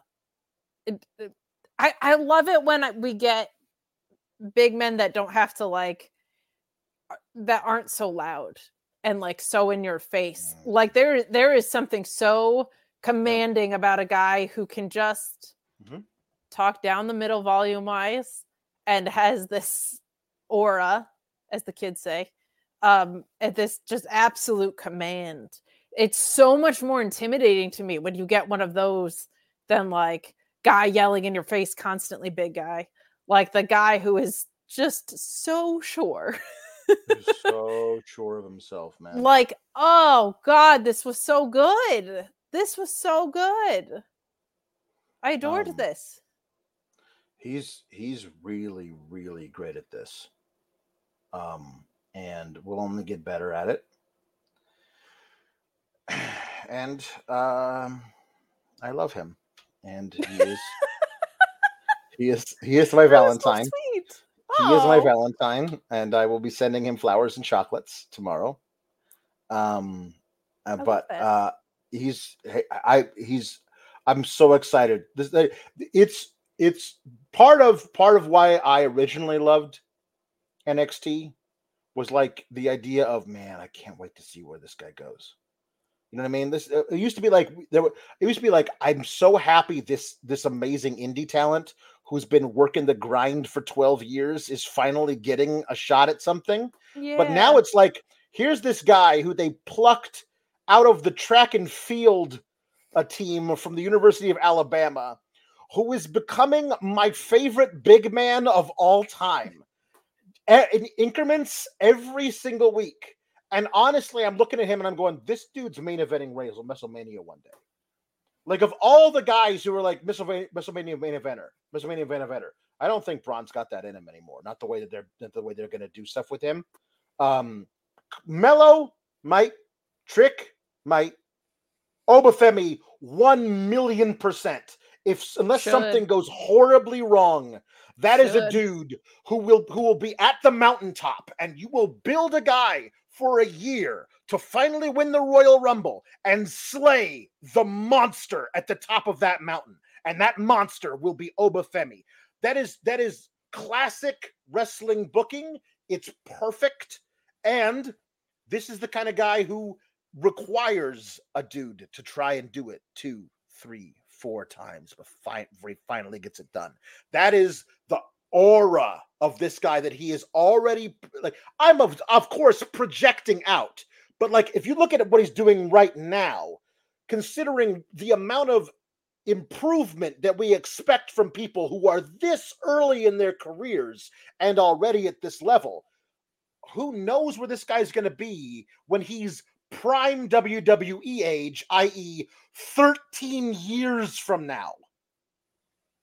Well, hopefully we get out of that. But this did make me very, very happy because it was also not like he's not so cartoonishly heelish either. Like he beat Dragon Lee and then he gave this promo, which sits like pretty in the middle, which I really liked because I was nervous of like, I guess because Dragon Lee's such a face that I was like, oh no, are we going to like do that? But this promo was just like ice cold veins, kind of could be booked either way.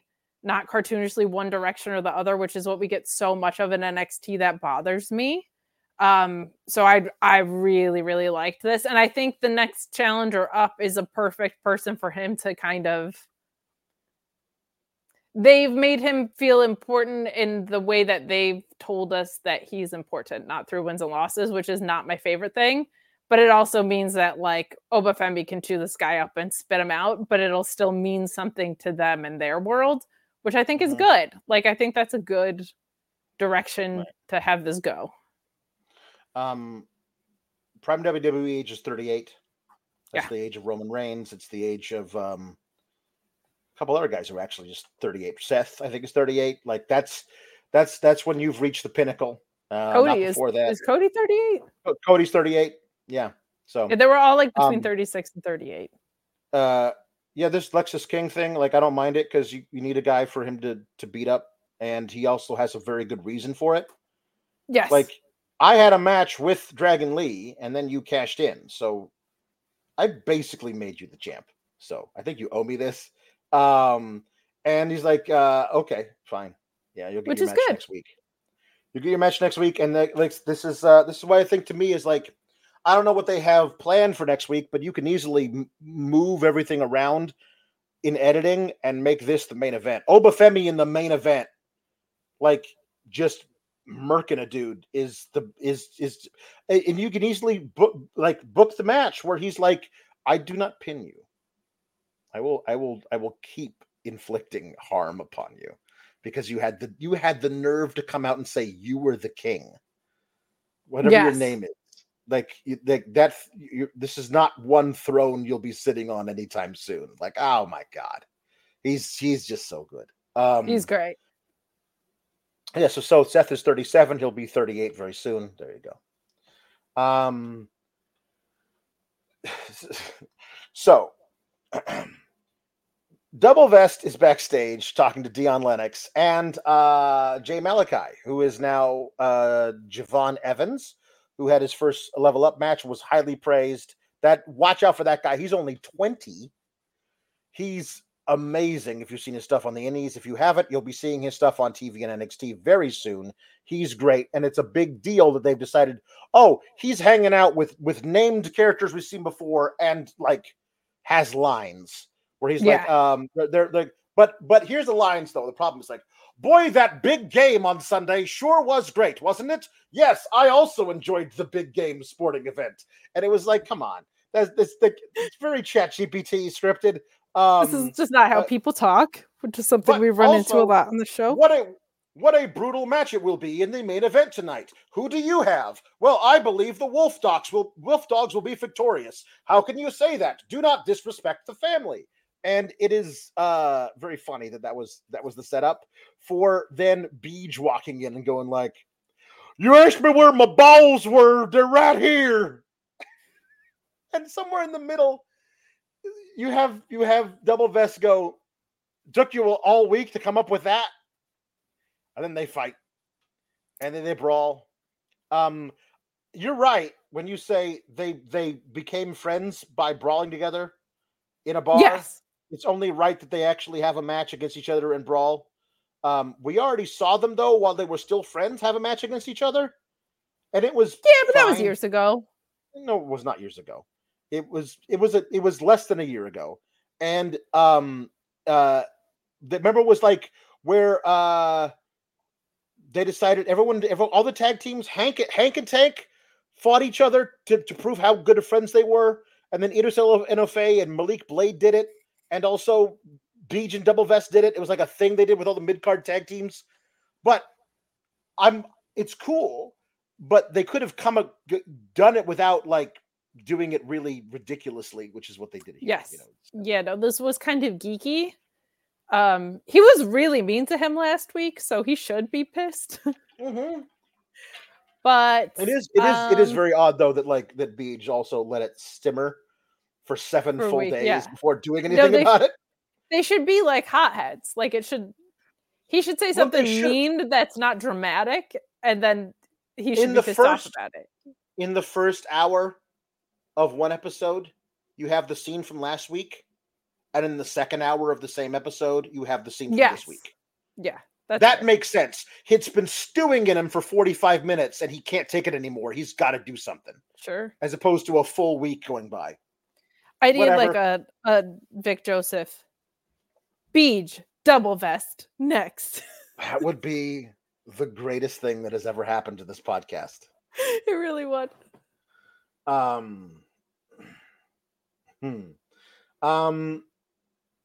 So that'll be next week.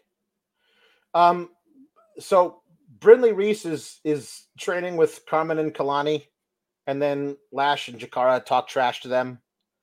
And this is not actually set up on the show, but the match that comes out of this will be Kalani versus Last Legend next week. They've taped that. So, and Kiana James and Brindley Reese have a match, and Brindley Reese hits in some really good offense, and then loses to 3 moves. Yeah, because they try and pack in so many matches into 2 hours, which honestly, good for them for doing that.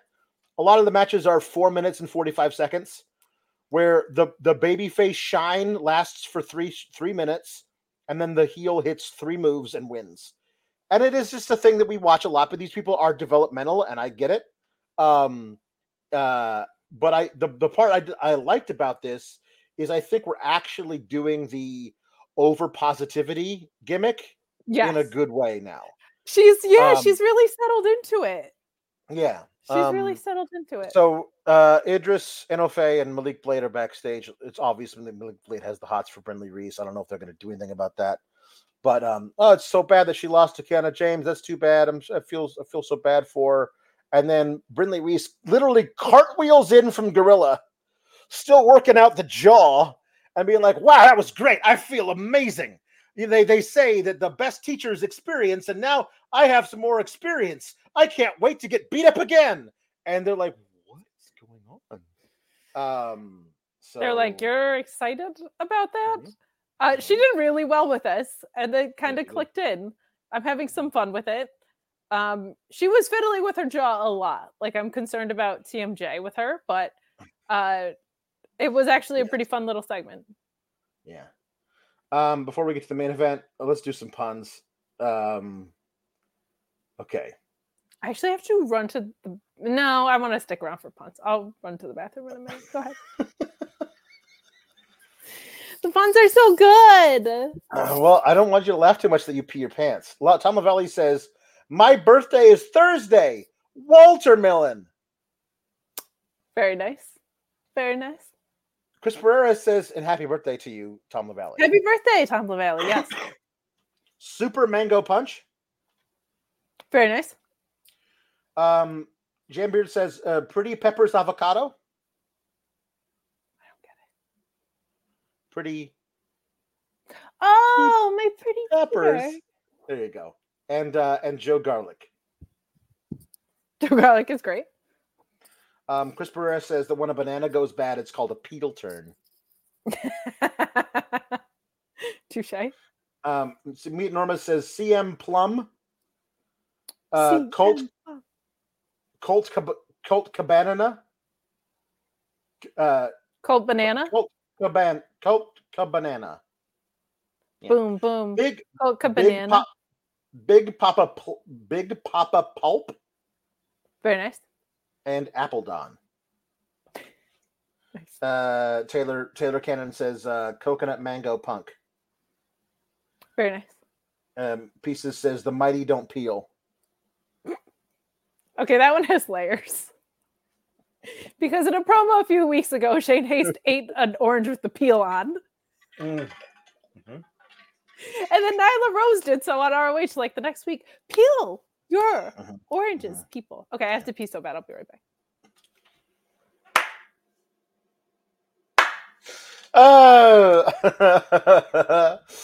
Jambeard says of Brinley Reese, so she's a masochist?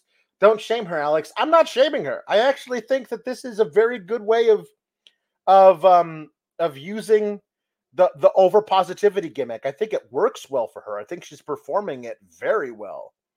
I am excited about it. Hold on 1 second. Hold on. It's me, it's Scripps. You don't know which one it is. Oh, wait, you do, because you can see the little thing going. It's Scripps, and it's also Scripps. Hello, me. How are you doing? What are you thinking about tonight's episode of NXT?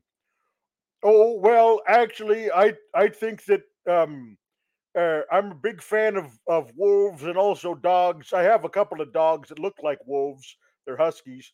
So now I'm a big fan of the wolf dogs. Congratulations to the wolf dogs. I've never been a fan of the mafia, so I'm glad that Tony D'Angelo has lost. But it looks like he's getting a new lawyer in Luca Crucifino, so that's good. I don't know what happened to the imposter me, the scripts. Is he out there with the OTM? I'm not really sure. What's going? Yeah. Hey, are you here? Am I talking to myself? Can you hear me? Other me? This is kind of one of those weird like things where neither one of us is it me? Is it both of us? I'm seeing double here. 4 scriptses, right? No. All right. I'm gonna read some puns. Jambeard says Berry Funk and Pretty Peach Avalon. Jambeard says Fig Strong Boy. That's right, that's Tyler Bate. Tyler Date is big, strong, Fig Strong Boy. Chris Pereira says Racing Cara, which is very good. Bonkers, I wish I knew. I don't know where Wendy Chu is. I wondered if she fell asleep somewhere and they can't find her. One time I went asleep for 32 hours.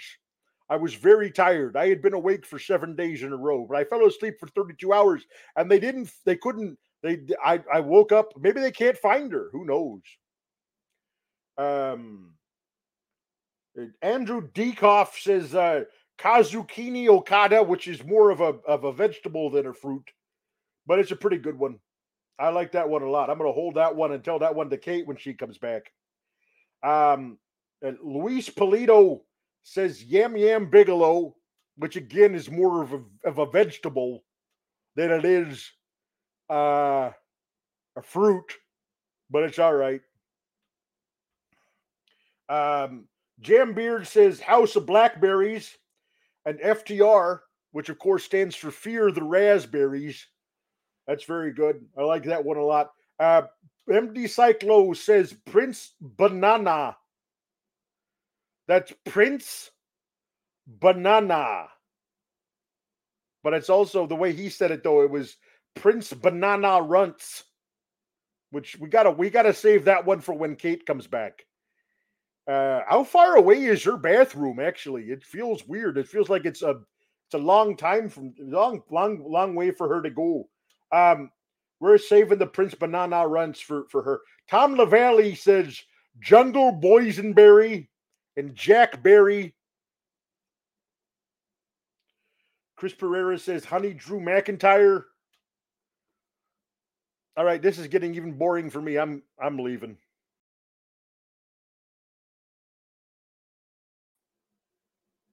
Now it's me on the other side. You don't even know where I'm going. You have no idea. I could be here. I could be there. You don't know. You don't know where I am.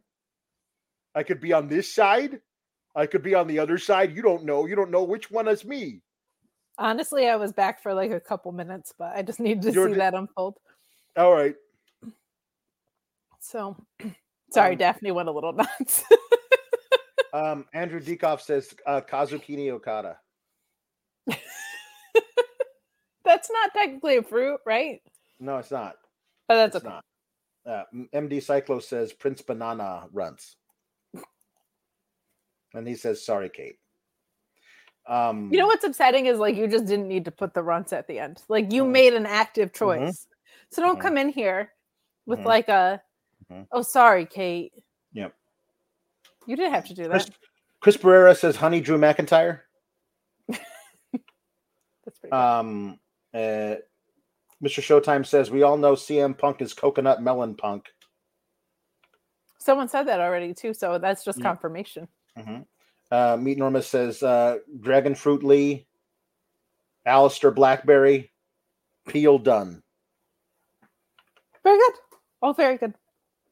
Greg Cherry says Cantaloupe. And he says also I have the perfect name. Greg Cherry is also a pun. Touche. Chris Pereira says Kevin Mangosteen. Jambeard says the baddest woman on the planet, Rhonda Rutabaga. Mr. Showtime says durian instead of kurgan. It's a really smelly fruit. Well, I'll take your word for it, Mr. Showtime. I believe you. The Lieutenant Colonel Photo says boom boom Colt Cabanana. Jambeard says Techno Tubers 2000. Chris Pereira says Fig Bronson Reed. Honestly, that should be Fig Fronson Reed. Of course. Fig Fronson. That's really, really good. Jambeard says Serena Beat versus Thea Kale. Very you guys nice. are slipping in too many vegetables here. I'm sorry. Those do not It's count. true. This was supposed to be fruit. You've been disqualified. Chris Pereira says Dalton Castle and the Boysenberry. Boysenberry. Mr. Showtime says Kiwi Stark. Zoe, not Ricky. It fits her better. Oh, okay. Jambeard says Fig Josh. And who comes in, of course, carrying 2 berries. Oh, of course. Of course. C. Delgada says the Grape Muta. Grape Muta's really good. Meat Norma says Diana Perazzo. Very nice. Tomato Champa. Technically a fruit, so we'll take it. Orange Julius Cassidy Creed. That's 2 with the That's a double. 1. Dem Double Boysenberries. Which, and of course, Boysenberries. Mark Briscoe practices red duck kung fruit. Obviously, yes, of course. Seth freaking raisins. Lieutenant Colonel Photo, the golden delicious lovers hit a Seth pineapple freaking buster. raisins is so good because I just see the little Mr. Raisins logo guy, but like in Seth's gimmick. Like, man. Lieutenant Colonel Photo says the golden delicious lovers hit a spineapple buster. Jambeard says, blame Luis. He said vegetables count tonight. And he said, all I did was say yam yam Bigelow, Luis says. So, I mean, I don't know who to blame here. Electric Mayhem says Clementineless Tony Storm. Wow. That's excellent. Boston Crabapple. Very nice. Jambeard says Kazuchika Okrada. That's really good. Mr. Showtime I don't know. says... Wait, is okra... No, okra's a vegetable. No, it's a vegetable. Mr. Showtime says Tomato Paxley. Tomato is a fruit. It is. Tomato is a fruit. It is. Tomato Paxley absolutely does count. Louisville says Dalton Castle and the Boysenberry, which we got already. Thank you. Very good, though. Dalton Castle's friend Ricardo says the American dragon fruit. Lieutenant Colonel Photo says Roderick Nectarine Strong. Very good. Keeping the Meat cause Norma alive. says Penta El Cerro Marionberry. Daddy Meowgic Magic Mango Mustard. Now see, now we're into the cats. I should have gone to the bathroom during the cat puns. Jake Neal says Hairball Mike Bailey. we haven't done cat puns yet. Lieutenant Colonel Photo says it. I know. Lieutenant Colonel Photo says Brock Lesnar, the Fancy Feast incarnate. Fair, but I just can't with Brock right now. Jake Neal says Sean Ross Cat.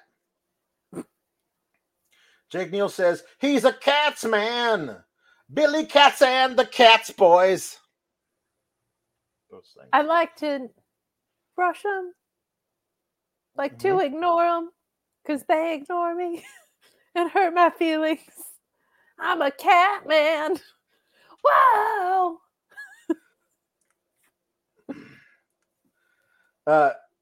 T Electric Mayhem says Pineapple Ford. Pineapple Ford. I'm in. I miss her. Where's she been? Yeah. Becky Lychee. Giovanni Vinci. You could also do Sammy Guevara. Guevara. Mm-hmm. I know how to say things. Jake Neal says Meow Sewer. Oh, love Meowsaur. And Jake Neal says Runter Hearst Helmsley. It's a sore subject, but it's a good He didn't say Banana Runter Hearst Helmsley. No, but runts are also not fruits. They are candies.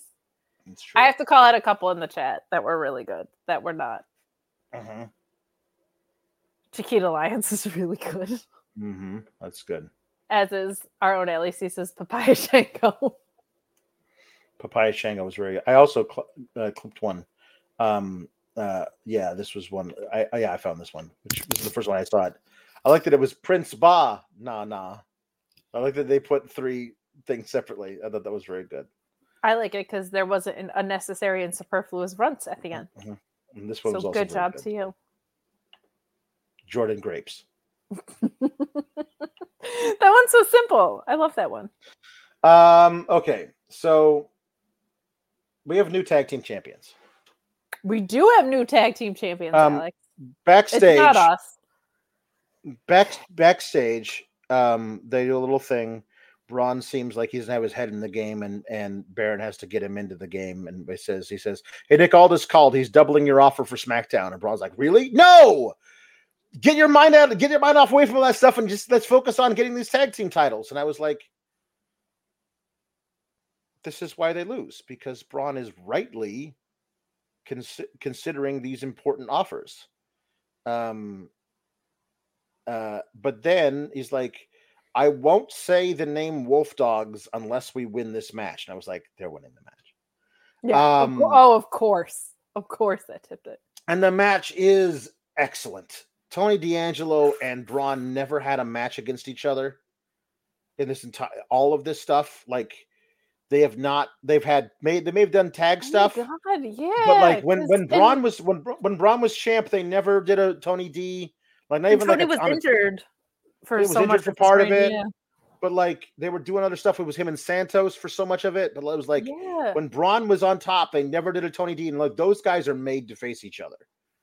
Yeah, they were they had really good chemistry. Braun is all velocity, and Tony D is all about using your velocity against you. Yeah. Like the spine buster off the top rope. Oh my God, what's so good? That was great. He throws people. Like he doesn't suplex people. He throws people for distance. Like I'm really a fan of what Tony D does with his offense. This was a really, really excellent match between these two teams. And I guess I'm assuming so many times though they do have the wrong people get pinned or the wrong person make the pin, but I could have sworn that neither Braun nor Stax was legal at the time, but Braun hit Stax with a spear and Tony couldn't get in to break up the pinfall because he was dealing with Corbin on the outside. And it was a very, very good match. It really was.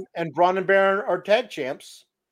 And if you were not currently running which brand on the main roster will Braun Breaker signed with, I would be 100% okay with this. But because you are currently running what brand will Braun sign with on the main roster angle, I am 0% okay with this. That is how much bad creative can ruin my enjoyment of who you book to win shit. Not even just bad creative, preemptive bad creative, because that's how often it's predictable. Because you get preemptively angry, and you're right, probably 87% of the time. The only way out of this I see is that Braun signs. This is what I would do with Braun Breaker.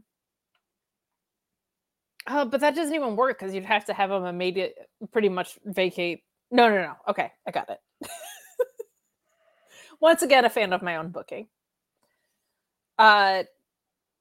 Braun signs with Raw, but they make it clear that he's not coming up until after Mania. And then you have Braun and Baron lose the tag titles at Stand and Deliver. And you just have like a friendly, it's your time to go up moment. This has been a fun tag run, whatever. And then the day after WrestleMania, Gunther open challenge on Raw. Braun answers. I don't care if he wins or not. But I feel like that's probably the best way out of it, is just like they came together as an oddball couple, so I don't think you have to have a dramatic breakup. Like, they can just split after dropping the tag titles after Stand and Deliver. That gives you a nice little 2-month run of something that was never supposed to be a thing anyway. But I do, and they just call it out, and the Ryan Cicchini just called it out in the chat. Like, I think the Lesnar stuff really screwed this up. Now, there's no excuse not to pivot with creative justification for things, right? Like, we've seen a lot of pivoting without creative justification that I would like to see get justified, i.e., why the hell did Cody just decide to give us Royal Rumble shot to someone else? But I don't think if you're going to do all this teasing stuff, they were doing that with Jade Cargill, and then she just disappeared, and then she came back at Royal Rumble, right? Like, that's annoying. Have him choose a brand, but have him say, I have a responsibility in NXT at the moment. So before I come up here, I'm going to defend my titles in NXT. And you don't really need him for the road to WrestleMania. But I think him challenging Gunther as an open title thing would be good. I think him challenging him for an open title shot would be fine. But they can easily they could start him versus Gunther on the road to WrestleMania on Monday. Sure, if he didn't have the albatross of the tag titles around his neck. Yeah. Right. That's the problem. Because you could actually build a real program, Braun Breaker, again, and it could easily be brought up and you could show footage of it.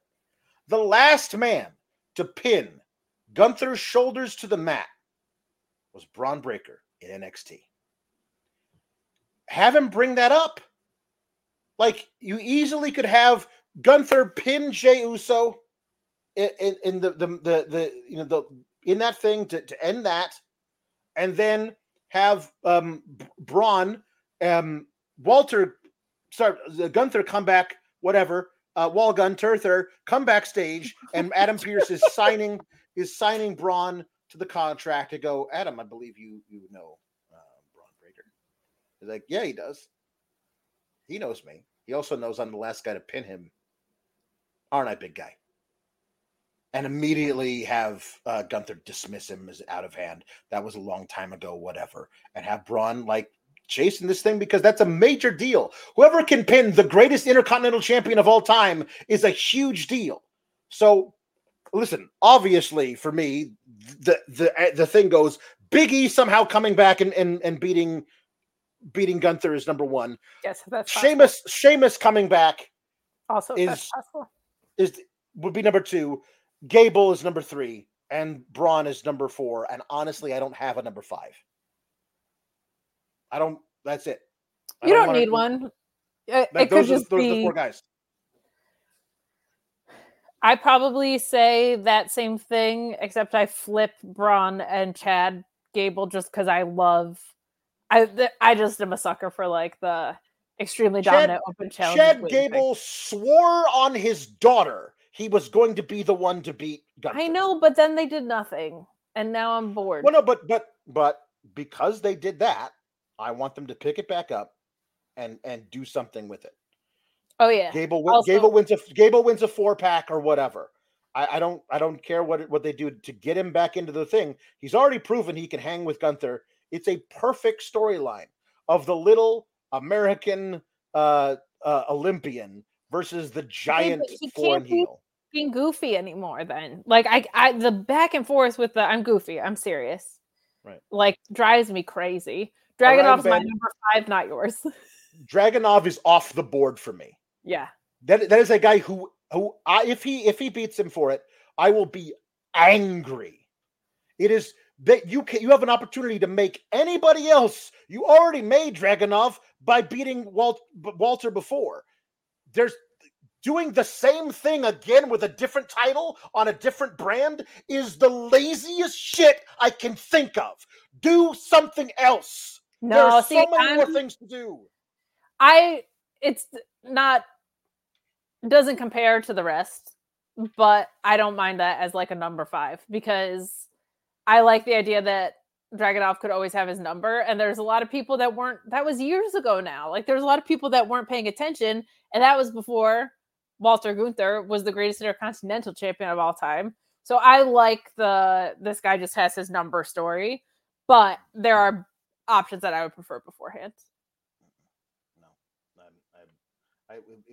I love Dragunov. And I know you do, and I understand why you don't like it, but I just do. I hate that as creative. I think it is so friggin' lazy because they're going to play the exact same beats leading up to the match. It's going to be paint by numbers, the exact same shit they ran before. If I had faith in them and actually telling a different story this time, fine. But I don't because they suck at this. If they were good at it, it'd be fine. But they don't. They suck. They suck. As evidenced by the fact that they have tag team titles on a guy in NXT who is currently being recruited by both fucking SmackDown and Raw. They suck at this. Well, we'll wait. Jambeard says, do you think they might bring Baron up with Braun and have them be a main roster tag team first before the Thought breakup? about that too. They should. They should do that. And I wouldn't even hate that if Braun said, I tried to get advice from Triple H last week and I couldn't because I got interrupted and whatever. He was like, I'm not coming up unless Baron Corbin can come with me. Is like is a cool thing for him to do. Like, we're tag team champions. We're a big deal. We're both coming up. He goes into a meeting with Adam Pearce and Nick Aldis. Okay, you called us both together. What is it? All right. I am prepared to sign with either one of you, but it's got to be the guy who says this guy is getting signed too. And then it's Baron Corbin who walks in. And they can be wearing the tag team title. They can defend the titles and lose them. And then on Tuesdays, but they have to be on the main roster together. Whatever. Luis says maybe they drop the belts on Roadblock.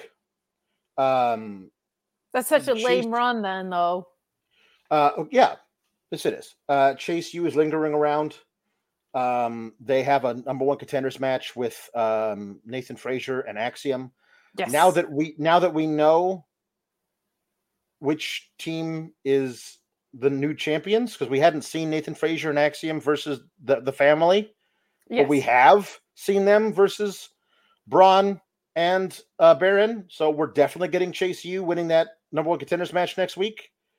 And yeah, the idea that all of this was just a placeholder to do some dumb story with a gambling addiction to get back to Chase U having the tag titles, where you could have just not done any of this and kept the tag titles on them, feels like the most NXT booking bullshit possible. So yeah, they're definitely going to do that.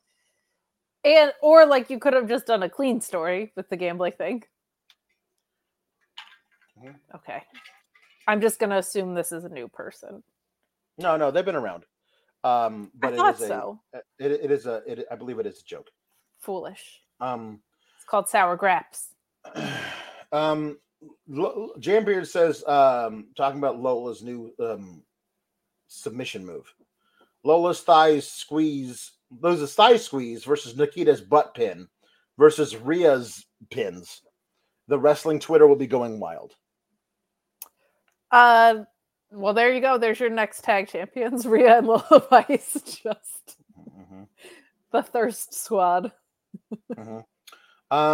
Taylor Cannon says Sour Graps is the best part of Fight for Select IMO, and it is the best reason I spend my main reason I spend my $5 every month. Thank you for saying that. appreciate Jake Neal says Kate has to go through the NXT parking lot to get to her bathroom and back. That's what. Okay, real talk. I desperately needed water because I was sweating for no reason. I thought I was going to pass out. Not gonna lie. That's not good. Not good. It was at all. not good. No. But I feel better now, and that's why I came back, and that's why I no longer have a sweatshirt on. That's good. That's good.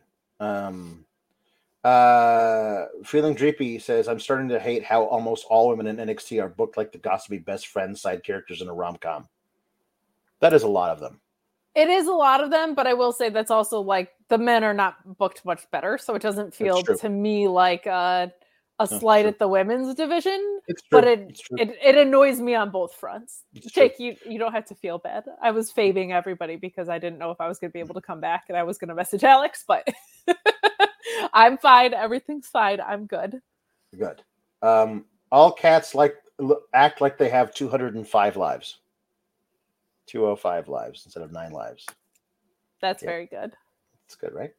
That is Jambeard had a Blue Chew segue, but I guess we're not doing Blue Chew tonight. Oh no, we only have Bet Online tonight. No, Kate uses ZSJ and TMDK matches like Blue Chew, but if that don't work for you, then Blue Chew code Fightful. Well, no, I don't get boners, but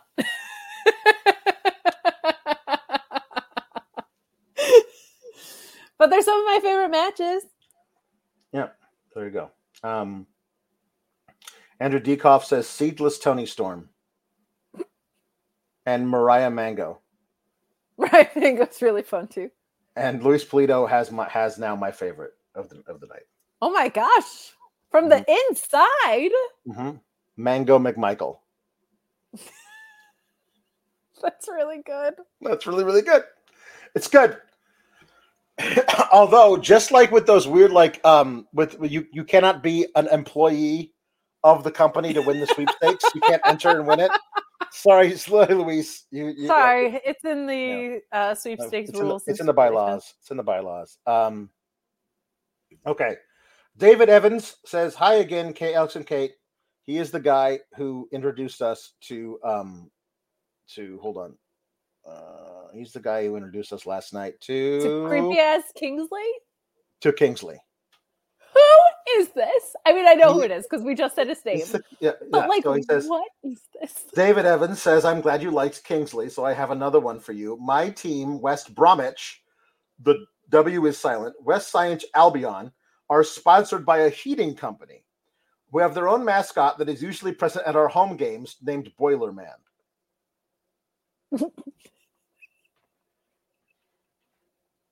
So to clarify, the heating company doesn't have the one that's the sun, which is notoriously very hot.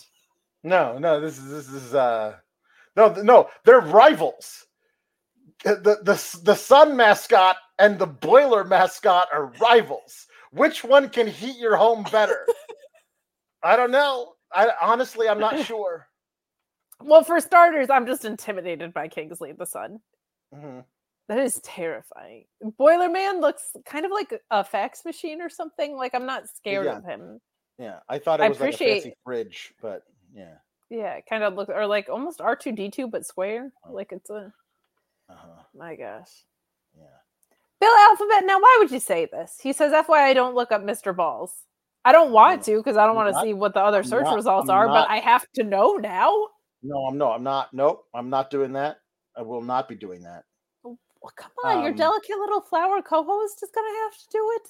Thank you, David Evans. Thank you, David Evans. That provided me a lot of laughter last night and today. If you listen, you could look up Mr. Balls and send it to me, and no matter what it is, it will be the second most offensive thing that you have sent me in the DMs this week. Okay? You know what the first one is. You don't? I do? I don't know. We sent a lot of DMs to each other. You should, Joe's. You sent me the meanest things that you possibly could. Wait, what was the most offensive thing I said? You sent me Hulk Hogan making out and grunting. Oh my god, it was so bad. That was nearly the end of our friendship. I forgot about that. Tape Machines did a whole thread. Kitty RS says it reminds us to use Matthew Hook's ad read because of the Uncle Hooks. Well, I don't think he's here anymore, so I didn't want to do it when he's not here. Okay, well, so we'll give him a free one the next time he's here. Yeah. Okay, we now the jukebox. Jambeard has one for you. It's not a singing one, but it's just one. He wants you to say a certain thing. Don't waste your time on me. You're already the voice inside my head. Very good. Pop punk. That's what every pop. I'm trying to forget that I'm addicted to you. They all sound the same. Worst. Feeling dreepy. Matthew Hooks is here. LOL. Oh, okay. Around waiting on this baby. Well, then you now, can. We're also 17 minutes over already, so we'll do it. We'll do it next week. Sean showed up twice. Like this is his fault. Yeah, we can blame him. Whatever. All right. Feeling Dreepy wants Darby to sing That's Life by Frank Sinatra. All right. Okay. Let's see here. All right, here we go. That's life. That's what all the people say. You're riding high in April, shot down in May. But I know I'm going to change that tune when I'm back on top in June. I said that's life. And as funny as it may seem, some people get their kicks stomping on a dream. But don't let it get me down, because this fine old world, it keeps spinning around. I've been a puppet, a pauper, a pirate, a poet, a pawn, and a king, Malachi Black. I've been up and down and over and out, and I know one thing, Brody King. Each time I find myself flat on my face, I pick myself up and get back in the race. That's life. That's life. Buddy Matthews. Mr. Bandana Head says, thank goodness for the SGS. No more. Once we start singing, there's no more. Tama Valley, you're sneaking this one in because it's your birthday on Thursday. I'll allow it. But no more. Yeah, we're way over on time. You were like, why do you want to keep going? Why do you want to move the show along, Alex? And I was like, because I am envisioning this exact thing happening. And you're like, let's slow it down and be I didn't envision I would need like a quick absence because I thought I was going to pass out or Sean showing up twice. It felt very anti-us to be like, let's get back on track. And I didn't like it. Meet Norma saying Penta El Zero Marionberry. I believe we already got that one, but thank you very much, Meet Normus. Tama Valley has one for I I will sing. I will do mine first. Mr. Bandana Head says, "Thank goodness for the SGS and all they do for my mental health." Can we have Braun Strowman explain the plot to the Lord of the Rings? We have these three little guys. They live in the Shire. One of them is named Frodo. He's got a friend who's a wizard, and this wizard's name is Gandalf. And they have a ring, and they gotta take it somewhere, forget where. And but it'll be really dangerous because all these orcs are gonna come and kill them. So they go to the elves, and the elves say, "We got to create a fellowship." And the fellowship is like two dudes with swords, and then a pretty boy with long blonde hair, and he's just good at shooting bow and arrows. And then there's a short guy, not like the other short guys. This one's got a beard, and he's got an axe. And so I think that's everybody. And then they all go out, and then one of the two dudes gets killed. And then they keep going, and they stuck into some castle. There's a huge army of orcs, and they got to fight those guys. And eventually, just make a long story short, there's this guy named Gollum, and he wants the ring. So he's chasing these two little dudes all the way to top to the Mount Doom in Mordor. With Mount Doom sounds like what I should call my finishing move. But anyway, they go to Mount Doom, and then one of them throws the ring into the lava. That's Lord of the Rings. Thank you. That was great, but I was waiting for get these hands. Get these hands. The hands are, of course, where you wear rings. Lord of the Rings. That story is so long, it feels like he's not finished with it. So, Lord of the Rings, of course, is very long. So, it's 10 hours worth of movies summed up in about 2 minutes. Well, if anything, the show is very short. It's incredibly short. Kate, Tom LaValle wants you to sing Apple Shampoo by Blink-182 as Tiffany Stratton. She didn't mean to deceive you, believe me. But sometimes the hardest part is conceiving. The good intentions that you had now only ads came to this. And although she saw the mark, the arrow missed. It isn't exciting reciting the stories of kind words turned hurting when routine gets boring. Both getting tired of punk rock clubs, both getting tired of punk rock bands. The start was something good, but some good things must end. And she said, I could never survive with such differing lives. One home, one out on tour again. We may never come back. The strike of the match, the candles burning at both ends. And now she knows too much, and I'm too effed up. It's awkward trying to pretend to make my move. I'll try and pretend that I'm fine, show up at the right time, but I know that I'll never be cool. Toodles. So Tom LaValle wants Ricky Rainbow to sing the Rainbow Collection. I love that. Hello. Happy Valentine's Day. How we doing, Ricky? Good. So, I don't know if you know this, but I was once going to be in a Muppet movie. I did not know that. I don't know where much they about go to you. London. You're a mystery. The Great Muppet Caper. But then they found me blacked out on heroin in my trailer, and I didn't get to film my scenes. Oh no! I'm sorry that happened. Like, did you get to meet any of the Muppets? Well, yeah, I was doing heroin with Fozzie.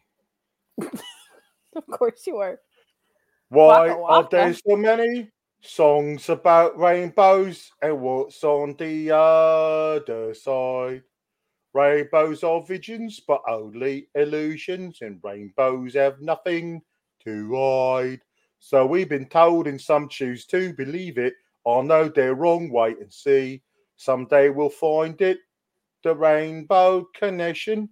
Lovers, dreamers, and me. This is a scurrilous lie from Jambeard. Ricky, did you know Nigel eats clam chowder? He would never. My Nige would never. Jambeard says we need to get back to 3.5-hour reviews again. No, I believe Sean would fire us on the spot. Not fire you. You're just a freelancer here. Yeah.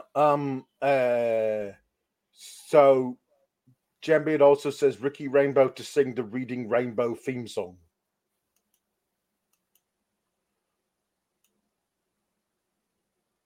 Right. Here we go. Ads. There we are. Butterfly in the sky. I can go twice as high on heroin. Take a look. It's in a book. A reading rainbow. I can go anywhere. Friends to know and ways to grow. A reading rainbow. I can be anything. Take a look. It's in a book. A reading rainbow. Reading rainbow. Oh. Thank you. Voice of an angel. Thank you. You do. You have the voice of an angel. That's it. It's over. So we're voice done and now. Hair of an angel. Ricky, outside of you, everything kind of sucks. That's right. Keep cool, gabagoos. Toodles. Happy Happy Valentine's Day, loves.